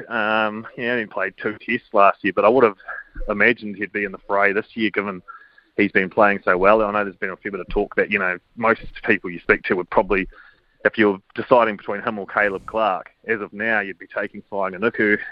With him leaving, it's hard to know if the All Blacks will go down that road with him, if they'll look at him this year or not. Yeah. Robert, with Levi Ormua coming to town, what does that say about Jack Goodhue as well? Yeah, good question. Goodhue's, there's been a few stories in the recent weeks about Goodhue's future. As far as I'm aware, the Crusaders are interested in keeping him around, especially with the Fainga'anuku news. It changes things a bit. I mean, I don't think that they would have struggled to fit them all in, right? But I guess with Fainga'anuku leaving, Goodhue, I know there's definitely been talks with Goodhue. As far as I'm aware, nothing's been agreed to. There's no doubt there is interest elsewhere. His knees always still. I'm not sure if the knees. It's definitely still an issue, so that would be something worth keeping an eye on as well. He's not playing this week, a bit of a rest. Razor's continuously talking about having just to manage that knee. He's had a few knee surgeries over the years. Braden Ennor is another one that is off contract at the end of this year, so it could become. Who knows? It could become a decision between those two. The Levi Ormua signings. It's certainly come at a good time, I guess, when you look at Fainga'anuku leaving. It still leaves them with a real power back. Like a good nose to the ground journalist, I would imagine you know who the 3 inductees are this afternoon. But can you talk us roundabout who you think, what kind of era they're looking at, what kind of impact they're looking to make with the first 3 names? Yeah, well, I think. Look, if you look at the timing of that press conference this morning, and who was there and why it was held in Christchurch, the bodies that were down here for it, I think it gives you a good idea. I mean, I'm picking Wayne Smith to be amongst those 3. And to be fair, and if you look at, I don't think it takes rocket science. If anyone's looked at the Crusaders' social media this week, they would have noticed Todd Blackadder was floating around Crusaders HQ this week. I saw him at Rugby Park yesterday. And look, so these 2 very likely candidates, I would imagine. The third, they might, not so sure. Do they look at someone like a Justin Marshall, someone you've been talking about this week, Smithy? Well, it's an interesting one. Or do you really hit it right between the eyes with a McCaw fresh up? Well, yeah, hey, it's a good point. It's a good point. To be fair, and I could be wrong, but I haven't, the names that I've heard that are in that sort of, I've had about 5 names, and interestingly, he's not one of them. He reaches, he ticks all the boxes. When you look at the entire, what the players have had to, or coaches have had to have ticked off to be eligible for the Hall of Fame, Rishi McCord is a shoo-in. And look, you'd think someone like Hima Rokata would be a good one to go with first year up. But yeah, to be honest, they're not names that I've heard yet at this stage. All right, Robert, before we let you crack on with your day and your weekend, Hurricanes or Blues, who would be more likely to contend for a title this year? I'd be going Blues for sure. I still just think, in terms of their pack, and look, they're going to have to. Look, there's all this talk about putting the kicking game away, and early signs last week against the Reds were good. But hey, let's see moving forward. Short answer, Blues. Blues, okay. That is from Robert Van Rooyen. Incidentally, do you go to Hall of Fame lunches in an official capacity, or do you? Will you be there? I'm not going to go. Look, I could have gone along to sort of cover it, but I've got a couple of other stories working on for the weekend, so I just haven't got time to get there. We will be covering it off, but I won't be there, Smithy. Okay, Robert, that's a shame. I think with all the hard work you do down there, you deserve a bit of a junket every now and then. But we'll catch up with the news. We'll be all over it later this afternoon. Have a terrific weekend, mate. I think the Crusaders are a shoo-in this weekend anyway. Cheers, man. Thank you. Cheers. Thank you. Robert Van Rooyen with us there, folks, as part of the Bulletin. We'll have another guest on Monday in a review mode, I would imagine, as to what happens over the weekend. We'll take a very short break. When we come back, we'll catch up with Louis. There's a bit of racing going on today and plenty over the weekend. And let's not forget, Louis and Mick will be with us for a concerted effort just after 11 o'clock this morning because it's a big, big night in harness racing up there at headquarters at Alexandra Park. Covering your equipment, parts and service needs to help you succeed in your field. Summer or winter, he's the voice of sport in Aotearoa. This is Mornings with Ian Smith on SENZ. The loveracing.nz update. Your home for everything thoroughbred racing. Visit loveracing.nz. Racing's biggest fan. Right, I'm going to start and throw a bit of a negative at you here, Louis Herman-Watt. And in the last couple of days, we've been absorbing this news about Entain taking over. So at the moment they've been announced as taking over the operation and putting money into the industry, we've had the threat of one of our industries going altogether. And the very next day, the day dawns fine, beautiful blue sky day. Here in my own Hawke's Bay, they have one race. They have one race before they're called off on a soft 6, which at this time of the year is a pretty damn good track going with all the moisture around the country. Can I ask you what is going on here? Well, they're two completely different things, right? I mean, one is the greyhound industry's been on notice for a long period of time, and they have been thrashed quite publicly to clean their act up, even though they would argue that they are. Behind closed doors, a report came out. It was released that was slightly dated, but that was because of other situations, including Cyclone Gabrielle. So it's somewhere in the middle you'll find the actual cold, hard reality of it. I think that they're going to work really, really fast now, and they've got the message, and I think they probably had the message, and I don't necessarily think that Entain would expect the greyhound industry to disappear. There's only 3 codes. If you take 3 codes, do you take 33? Well, it's not all even, but do you take 10% of the deal away? That's a hell of a lot of money. So that's the greyhound situation, and we'll talk more about it tomorrow on The Deal. After 10 o'clock on SENZ, or we might even try to catch up with Edward Rennell, the CEO there at Greyhound Racing. If Ed's listening, well, there you go. That's an invitation. I'll be in touch with you after the show. And as far as Hastings, someone's water blasting the back of my studio, by the way, if you can hear background noise. As far as Hastings goes, I spoke to a couple of trainers, and by all accounts, the horses that slipped around leaving the straight the first time and then heading into the back straight, it was proper slips. Other jockeys saw it. They all felt very unsafe. This has to be that is some serious water blasting. That has to be a failure. Can you hear that? I can't think. I've lost my train of thought. It has to be a serious failure on what I would imagine the oversight or the person that looks after the track. But there's very experienced people down there. Now, I don't know how they've got that so wrong, and I don't want to speculate because I wasn't there and I didn't see the track, and I don't understand. But time after time, it's not good enough, Smithy. So I understand your frustration, and I would understand why NZTR would be frustrated. And the reason why I said that and brought Entain into it is because it's less loss of income, loss of business. a race day. It's so that's the reason why. Not good things. Well, I would just say that there is a chicken and egg element to this as well. We need more investment. Entain will bring that. This can never happen again. Once we get that investment, hey, they're racing at Wingatui today. There's 6 races, and there's a horse called Robbie Burns in race 4, which was really good first up, and it's got a wide draw, but it's pretty talented. Gelding by Rote out of She's a Vixen, and it's gone well on the track before. Just won the one race, but you'd expect it to win more this preparation. So gets through the heavy. Race 4, number 1, Robbie Burns. Right, okay, thanks for that, Louis. We shall be back shortly, catching up with the TAB. Maybe time to give you our multi for the weekend as well. SENZ. It's Kiwi for Sport. Call anytime 0800 150 811.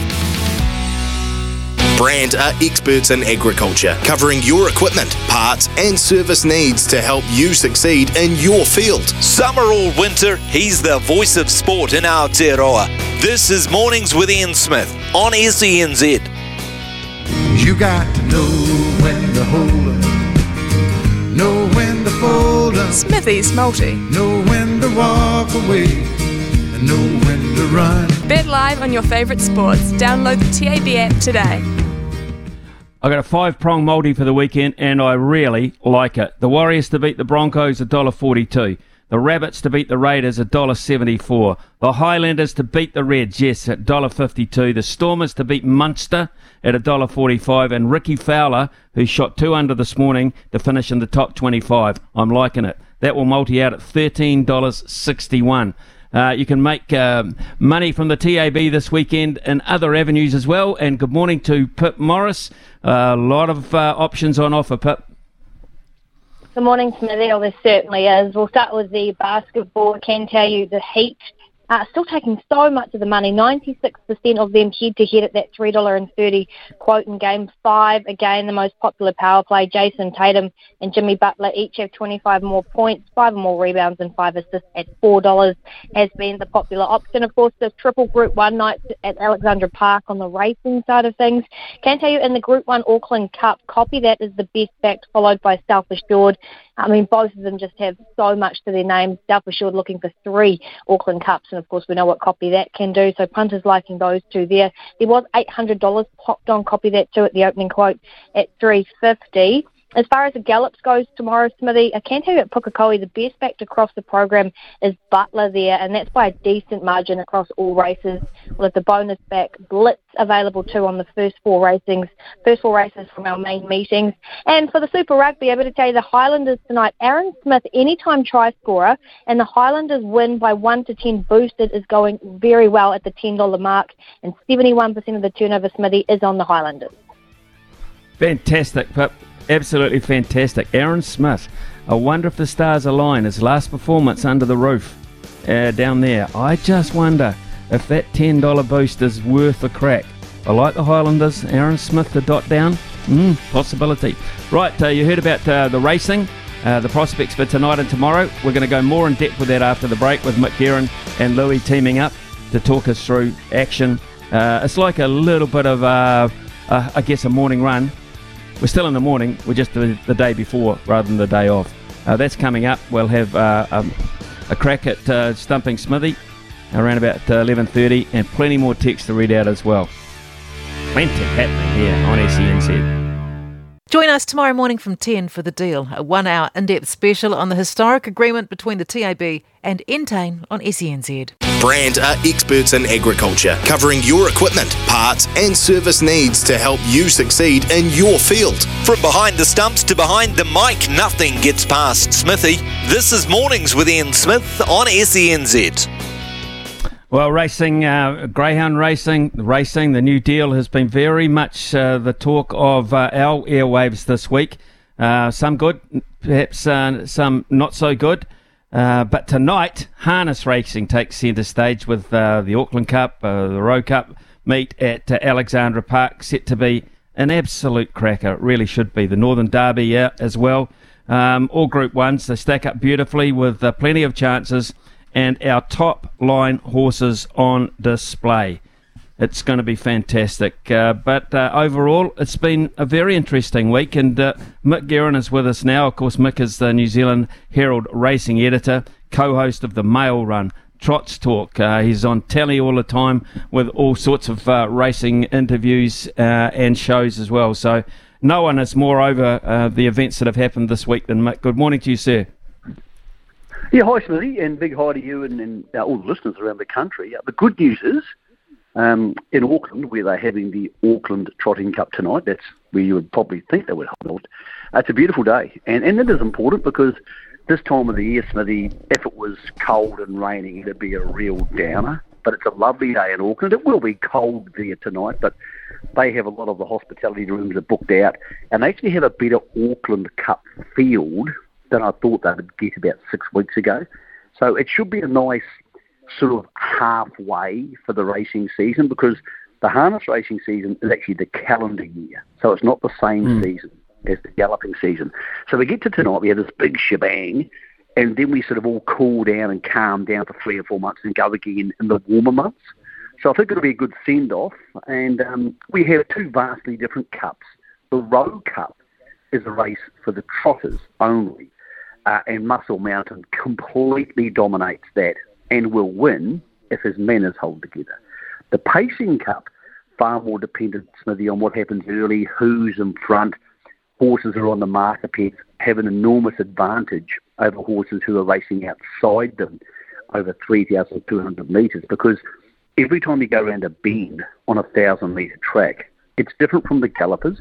The gallopers can race really closely together because there's no sulkies. On the harness tracks, the sulkies are wider, therefore the horses outside the leaders are racing wider. So you tend to lose about 2 lengths per bend. Now, over 3,200 metres, you're going in the bends quite a few times. So all of a sudden, if you're in the running line, so that's parked outside the horses on the marker pegs, over 2 miles, you need to be 10 lengths better to win. And over an enormously long period of time, the horses on the marker pegs win and often trifecta our major 2-mile races. So that's a crucial factor for punters tonight, because both the big races tonight are 3,200 metre standing starts.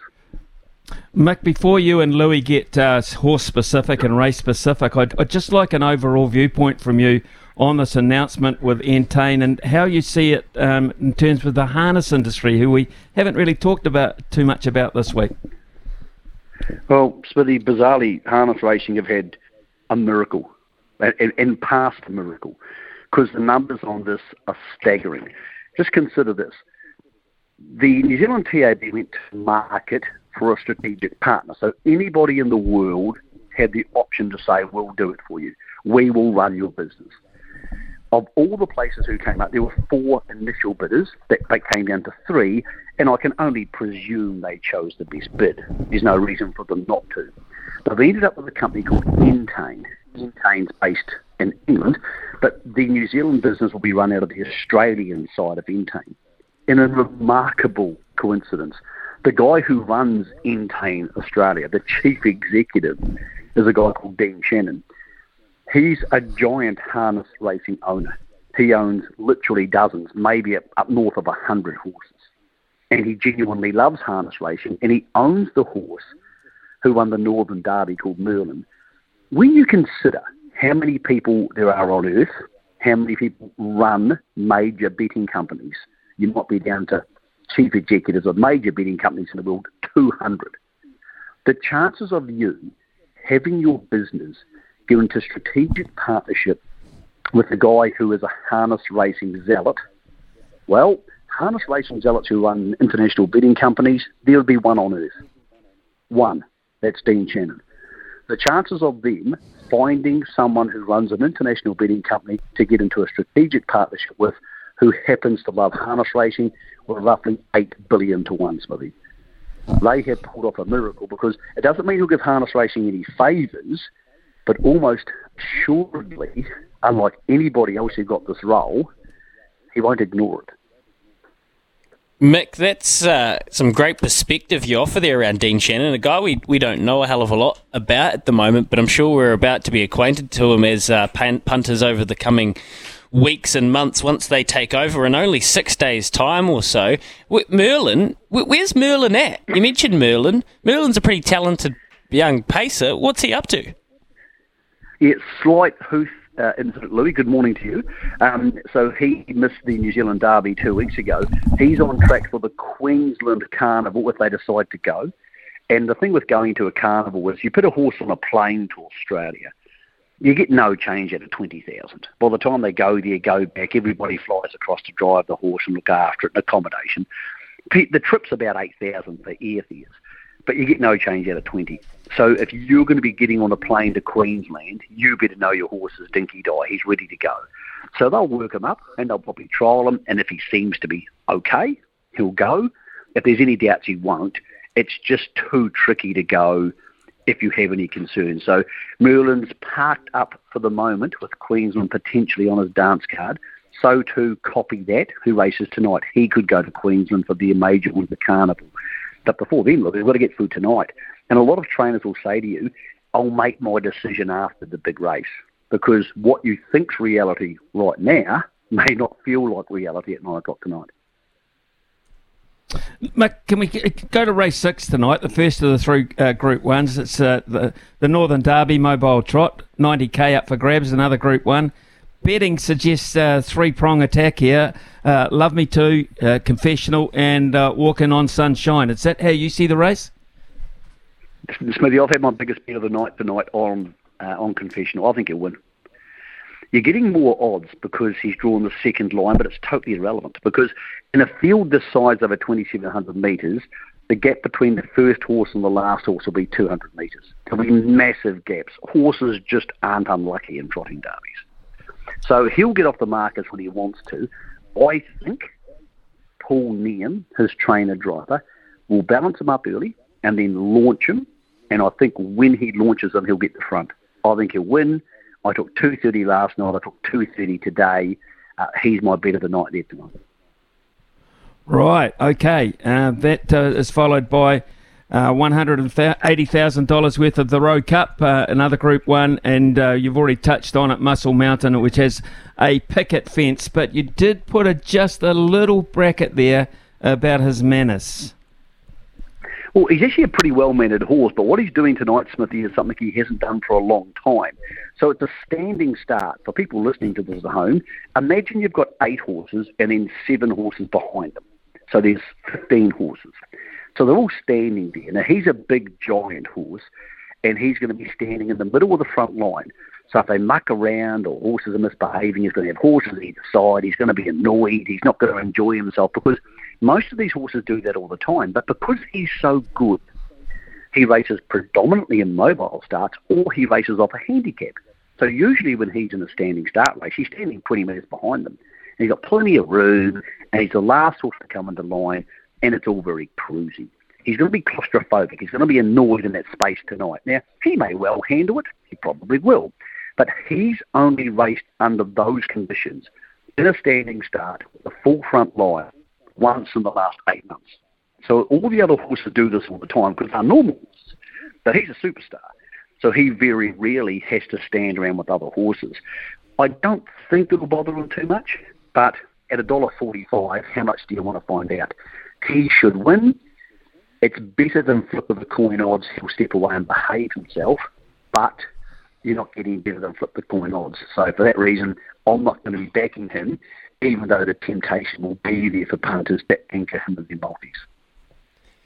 Makes sense, Mick. Did you copy that early? Did Greg O'Connor copy that early? Because the 350 eviscerated. So Self-Assured drifted, just pushed 10 cents, 230 to 240. Old Town Roads had no love 9s to 11s, as has Kango, as has the Big Lebowski.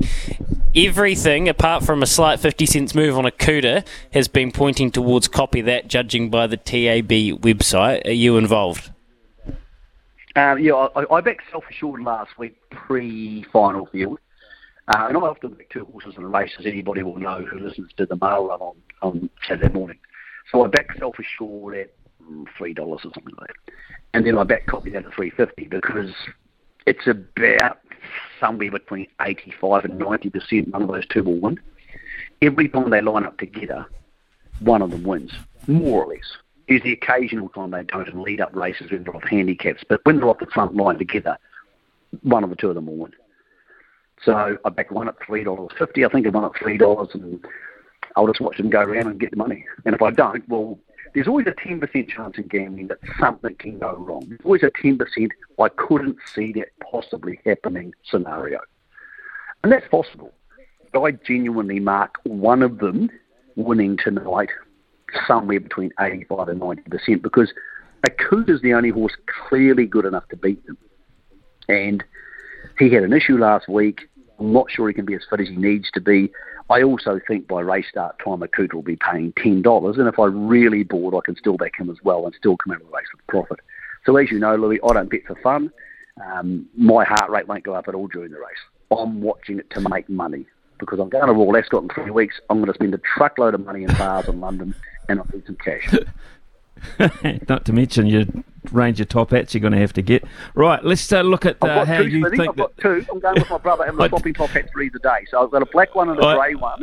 I'll run one on Tuesday and then on the Thursday we're swapping top hats. Luckily, we both have the gear and very big head, which is a big bonus.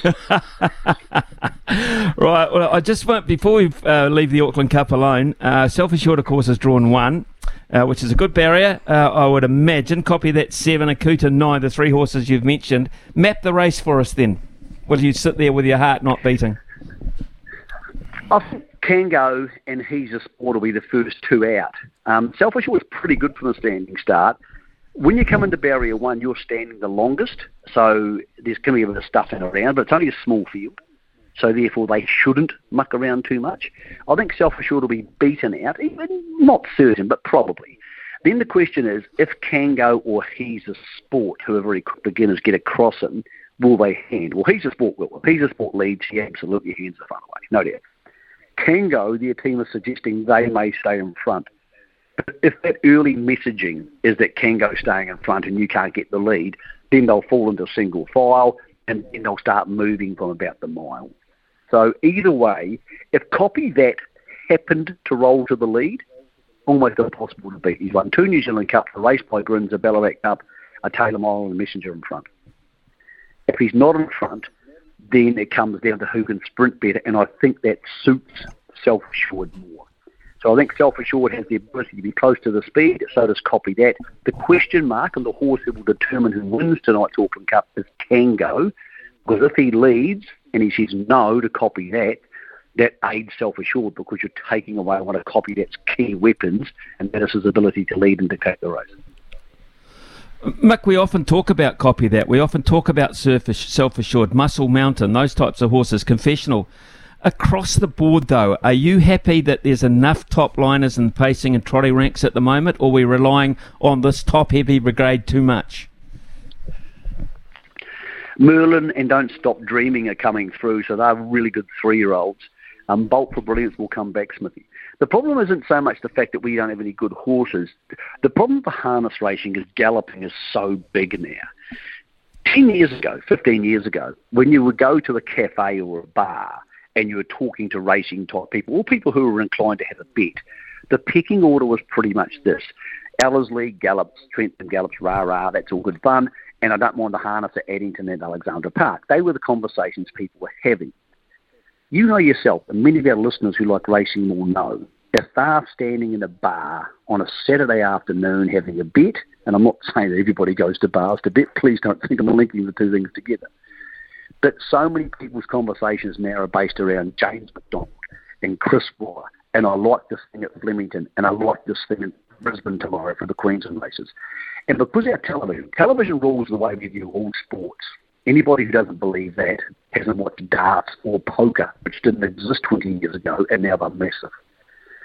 And because we have so much racing pumped into our brains from Australia, and it's a wonderful product, people gravitate toward it. And on a Saturday afternoon now, harness racing is on trackside 2, and no one watches it because you don't leave trackside 1. And one of the problems of was, when we had a different leadership of the TAB during COVID, they eviscerated their coverage. They just gutted it. And I understand why. They've slowly clawed it back for the Gallops. So they had Lee Tinnis and Brendan Popple on track on Saturday afternoons. And it's watchable, but there's still nothing compared to, for example, the bells and whistles of Melbourne or Brisbane or Sydney. But harness racing has virtually never had presenters on track. They might have 8 times a year. So people start going, well, I'm not getting as much buzz or narrative or involvement from my harness racing experience, and some of the better presenters aren't used anymore. But yet, when I watch Melbourne, I get racing.com. So it's a more pleasant viewing experience. And you would know yourself, Smithy, you've commentated enough rugby to know that a lot of people love watching the league because they enjoy the commentators and they enjoy Matty Johnson's show, whereas they don't want to watch Australian rugby because they don't want to hear that rubbish, because they don't enjoy the experience. And that becomes a problem for racing. Australian racing's become really sexy, and yes, it's a great product, but it's presented well, and people feel fun and they enjoy it. And watching Australian racing makes them feel good. And yet for our own domestic racing, because they, for some bad, and no one's ever made sense of this to me, they decided to gut trackside. What you've done is you've made the local racing second tier. We have the racing pecking order in New Zealand now is massive Australian coverage, enormous, deep, long-form coverage of Hong Kong, then Saturday gallops. Midweek gallops are basically irrelevant because we don't have any presenters on track to tell you the narrative, and then harness racing. So we've taken our own product and made it inferior to Hong Kong and Australia. And for the people listening to this show, they don't have any loyalty to any one code. So I'm going to go, if I get to watch Hong Kong with Zach Purton, or I get to watch Sydney with James McDonald, then what do I really care about harness racing at Invercargill on the other channel? That broadcasting is absolutely crucial. And anybody who doesn't understand that in New Zealand Racing Administration clearly doesn't watch Formula One, Drive to Survive, as I said, darts and poker, sports that didn't exist till television got them. We have to get our broadcasting model right, and my belief is that Entain will dramatically change the way we view racing in this country. Brilliant. I love that summation, and it's given me optimism. Mick, enjoy tonight. We'll catch you. I want to catch you before you go to Ascot. Anyway, and it's a couple of weeks' time. But yeah, it's a blue ribbon night tonight. So make sure it happens beautifully there at headquarters at Alexandra Park. Thanks for your input this morning. I've really enjoyed it. Hey, thanks, Smithy. And by the way, tomorrow morning, Louis and I have a really cool guest on the mail run. At 9 o'clock in the morning, we have a guy called Sam Fairgrave. That'll mean nothing to anybody. No one will know who he is. He's the guy who buys horses for Mr. Zhang, who runs Yulong Bloodstock. This week, they spent $26 million and counting on horses. He's a Kiwi. He's going to join us on 9 o'clock tomorrow morning to tell us what it's like to spend $26 million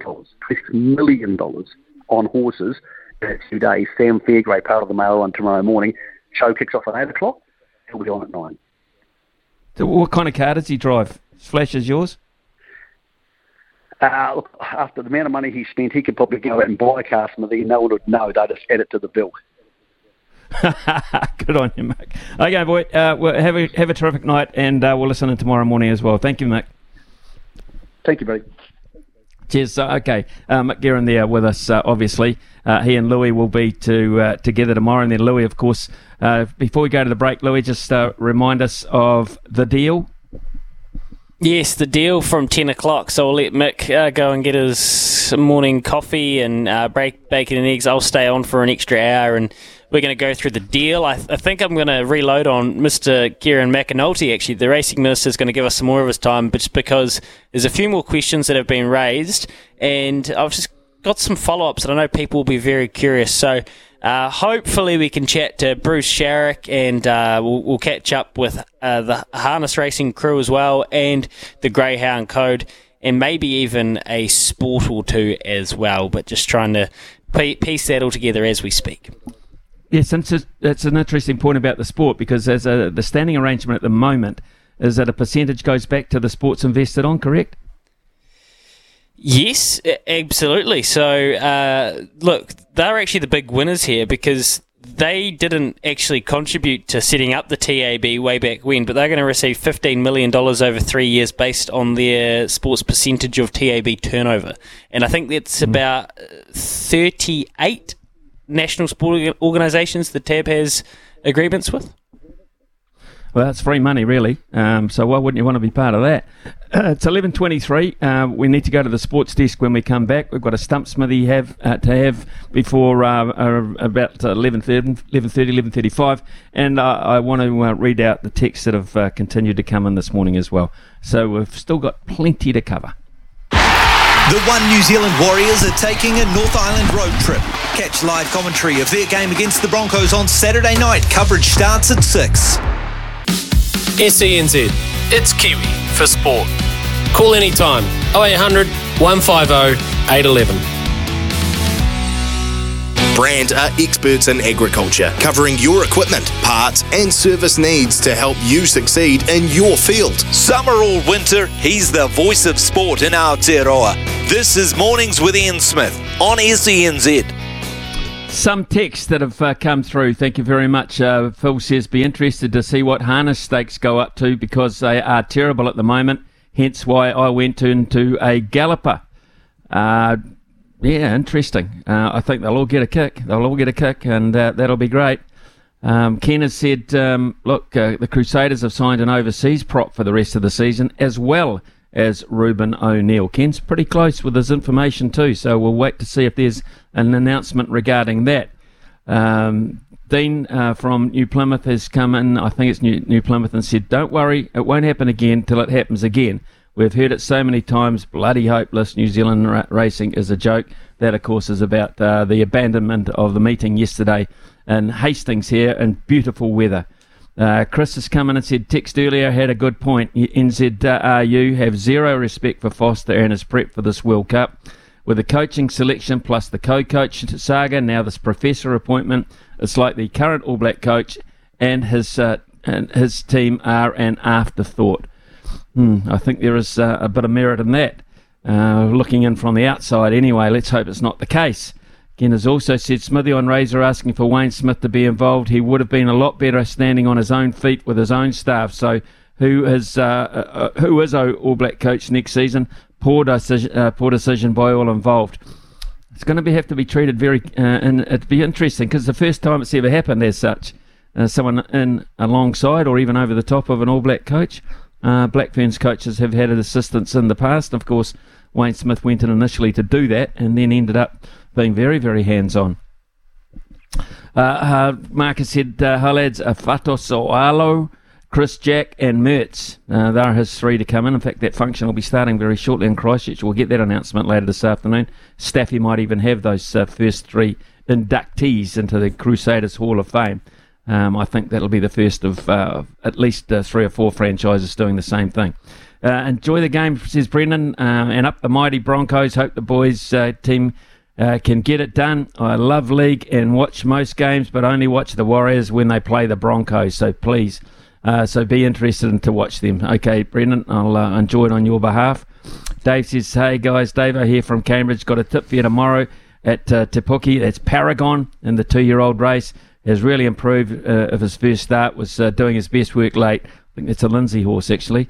So should love the extra distance and long straight at Pukekohe. Has been working really well, and this is the race they have been waiting for. Right, it's 11:31. Time to solicit some calls, I guess. 0800 150 811. 0800 150 811. It's your chance to win the $50 TAB betting voucher for this Friday going into the weekend. Chance to turn it into plenty.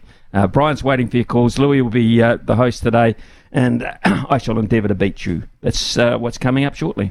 Our in-depth special on the historic agreement between the TAB and Entain on SENZ. Ian Smith's had a good match here. Stumped by Smithy. Ian Smith really is top class at his job. Right, let's get stuck into Stump Smithy for today. The board has been lighting up, fantastic. So Brian's got those sorted out in terms of the order. And Louis, I believe you're in charge of the questions today, so all the very best. Yes, all the very best indeed to the City of Sales for a lovely day for Auckland Cup at Alexandra Park. We go to Hamish. Hey guys, how you going? We're good, Hamish. We're primed. We're ready. What are the subjects, Louis? You can have a crack at football, boxing, or rugby league, Hamish. Rugby league will have to be. How many teams are currently tied on points at the top of the NRL ladder? 3. One of the worst things I have ever seen done on a cricket field.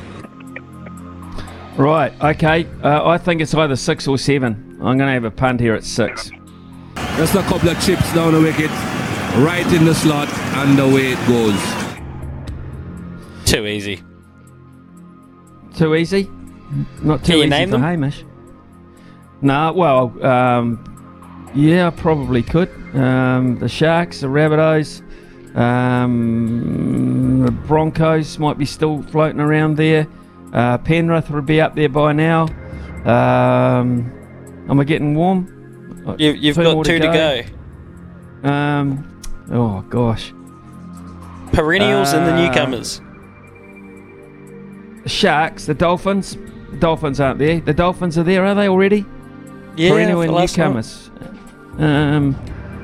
Nah, the last one. Last one? Bellyache. Melbourne Storm, of course. Melbourne Storm. That's close, isn't Right. it, mate? Rightio. That's very sorted. good. A little bit of extracurricular. Yeah, thanks for the Hamish. No, good to you. Let's go down the Waikato Expressway and catch up with Simo in Hamilton. G'day, Sim. How you doing? Yes, good, Louis. It's very, very foggy here. No, doesn't happen very often these days. Don't say that, Simon. I was at a golf tournament last Thursday. You couldn't see your nose in front of your face till about 11 o'clock. It's always bloody foggy there. Yeah, you brought all that rubbish up with you from the Hawke's Bay, Smithy. Is it the cloud that hangs over him, do you reckon, Simon? Well, there's some of the guys he was hanging out with, I can understand why. Simon, you're a bad man. Rightio, let's get into question 2. Right. What team is in last place on the NRL ladder, Simon? Last place in the NRL ladder. Oh, crikey. Is there 2 together or not? There is 2 together, but there's an 8 points difference between them. Yeah, on the old points differential. I'm going to have a stab. I know it's not the West Tigers, because I heard they got off the bottom of the ladder. So it's going to have to be St. George. Just a couple of chips down the wicket, right in the slot, and away it goes. Okay, Simon. Well, with your fog in between you and your cell phone, you will not be able to see it. So, one last question. Anthony Griffin, speaking of the Dragons, was the first coach to go this season, being sacked from the Dragons after 58 games at the helm. Which team did he first coach in the NRL? Oh, shoot. Was it? Oh, I've got 2. I'm thinking either Broncos. I might think of the Broncos or Cronulla. 3. I'll go the Broncos. Just a couple of chips down the wicket. No, he got it. Right in the slot, and away it goes. He got it, and it wasn't Cronulla either. It was the Broncos. 101 games he coached. Broncos, then he went to the Panthers, and then the Dragons. He got it. He nailed us again. Oh, well, it might be a bit foggy, but not as foggy as it was last Saturday morning after a night. Fair enough, mate. Fair enough. Well, it's only $50, but it's for a big time player like you. It's not much, but you'll probably turn it into plenty, Simon. Have a terrific weekend. Chiefs beat the Brumbies. Go over there, can they? Oh, well, I'm certainly hoping so. I think they can. Yeah, I am. Yeah, I think they can.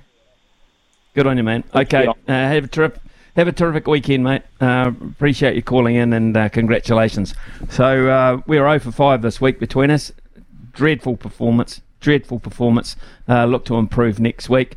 A couple of late texts coming in. Morning, guys. Crusaders Hall of Fame. Chris Jack, Wyatt Crockett, Robbie Deans. Chris Jack, Wyatt Crockett, Robbie Deans.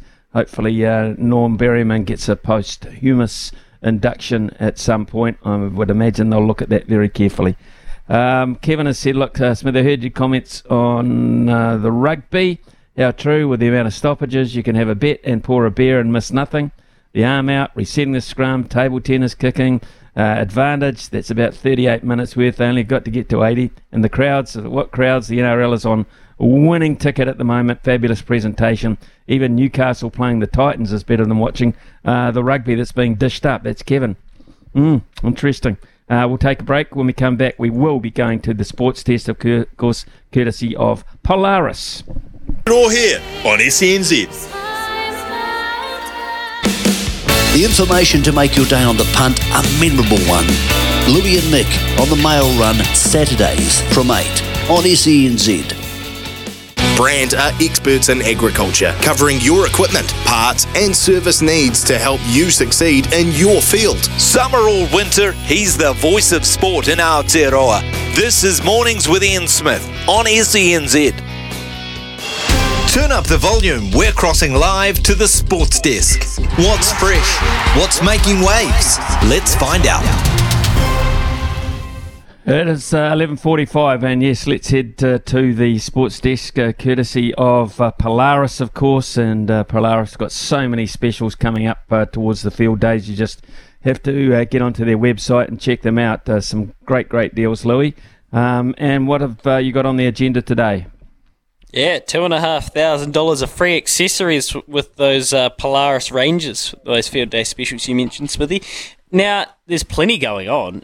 Shall we do a bit of a wrap of the first morning of the at Colonial and the Charles Schwab Challenge, where Harry Hull, the Englishman, leads Harris English, the American. Cool. Very good. Nice spot. There you go. 8 under. Harry Hull, 5 under Harris English. We've got it hanging around that top 10, Ryan Fox on a big tie for 7th with what I reckon is about 13 odd golfers, but he's 3 under, so he is very carefully underway there. Scotty Scheffler is also in that tie for 7th. Sam Burns, just a couple of those very accomplished golfers. Max Homer, who's just starting to tune his way up to his home US Open at the LA Country Club very soon. As I go down the field, I'm trying to find your man Block, Mr. Block, the Block Party. You'll have to go a long way. He actually performed like a trained seal on the back 9, and I think you'll find him about 9 or 10 over. And he'll be mowing his lawns this weekend because he won't be playing golf. Oh my God, the Block bubble has popped. Isn't that funny? I actually saw Smithy. He actually might have gone too much with the volume on the whole Block situation, because he was quoted saying if he could hit it as stupid long as some of those other guys, he could contend week in, week out. He ain't contending this week, I can promise you that. That was pretty average. He went 2 in one bunker and then went across to another bunker at one stage. I think he had at least 2 double bogeys and maybe even a triple on the back 9. He just blew up and it didn't handle it at all well, to be perfectly honest. So there'll be no Block party this week for Michael, put it that way.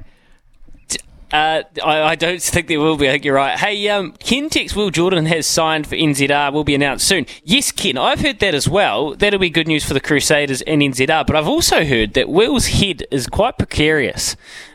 This situation with Will Jordan's health and this vertigo-y, concussion-y type migraine situation, he's back playing rugby, but he's sitting out this week. He wasn't named. He is resting, which tells me that they are still trying to work this one out, and I think it's a little bit baffling. So that's just a little note on Will Jordan there. But I reckon I've found a bet for us, Smithy. And you're the multi-man, you're the punt man. I would never step on your corner when it comes to sports betting, but I think I have found one. There is a team that is quite clearly the second best of the 3 teams left in the NBA right now, getting 8.5 points in a closeout game today. Miami Heat, who are going to win this series, fact, are getting 8.5 points against the Boston Celtics today, who, up until nicking one game to make it 3-1, people were writing their eulogies. Explain this one to me. Right, I can tell you that because I think that that's a fair enough margin today because they're back at Boston. They're in the TD Garden. I think that Miami will win the series. You're right, but they'll win it at home. They'll win it at home. I do believe that. I'm not sure. And once you get into a situation where you can't win, you quite clearly can't win. Sometimes those points mount up very late in that fourth quarter. When you're thinking about Game 6 as opposed to Game 5. So I don't think that's a stupid margin, to be perfectly honest. But I wouldn't go against you, Louis. So there you go. The other thing we'll be focusing on Monday, as part of your Polaris as well, is, of course, the Indy 500. Sure. The Indy 500. Now, did you know that there are a number of traditions around the Indy 500 when you win? You've got to bend down and kiss the bricks. But you also drink some milk. You drink from a bottle of milk. And this goes back to 1936 when Louis Mayer enjoyed a glass of buttermilk after winning because his mother had told him it was the best thing to drink on a hot day.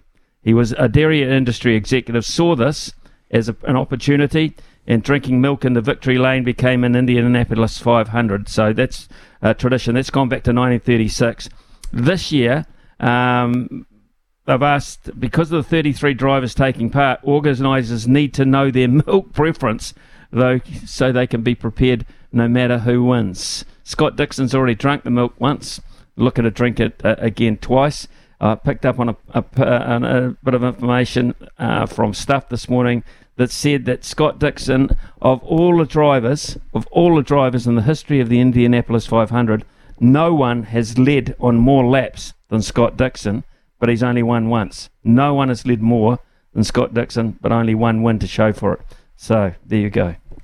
That is quite amazing. That is a very good stat, and I guess the only way that we would now be able to finish this segment and really end our show today would be just finding out, you, Stockley, I mean, are you an almond milk guy? Are you an oat milk guy? Are you a soy milk guy? I mean, I assume you're not drinking that full cream, are you? No, I'm trim milk, but back in the day with the silver top bottles, when they came in glass bottles, I loved the top milk. I used to fight like hell for the top milk to put on the porridge. I loved it, the creamy top milk. Magnificent. Right, enough of that. 11:51. Steph looks very poised in the studio, ready to take over. He's got the fists up. He's on the front foot today, so we'll see what's on his show very shortly here on SENZ. There's nothing quite like working with Mick. He's the mailman and he certainly knows it. The Mail Run, Saturdays from 8 a.m.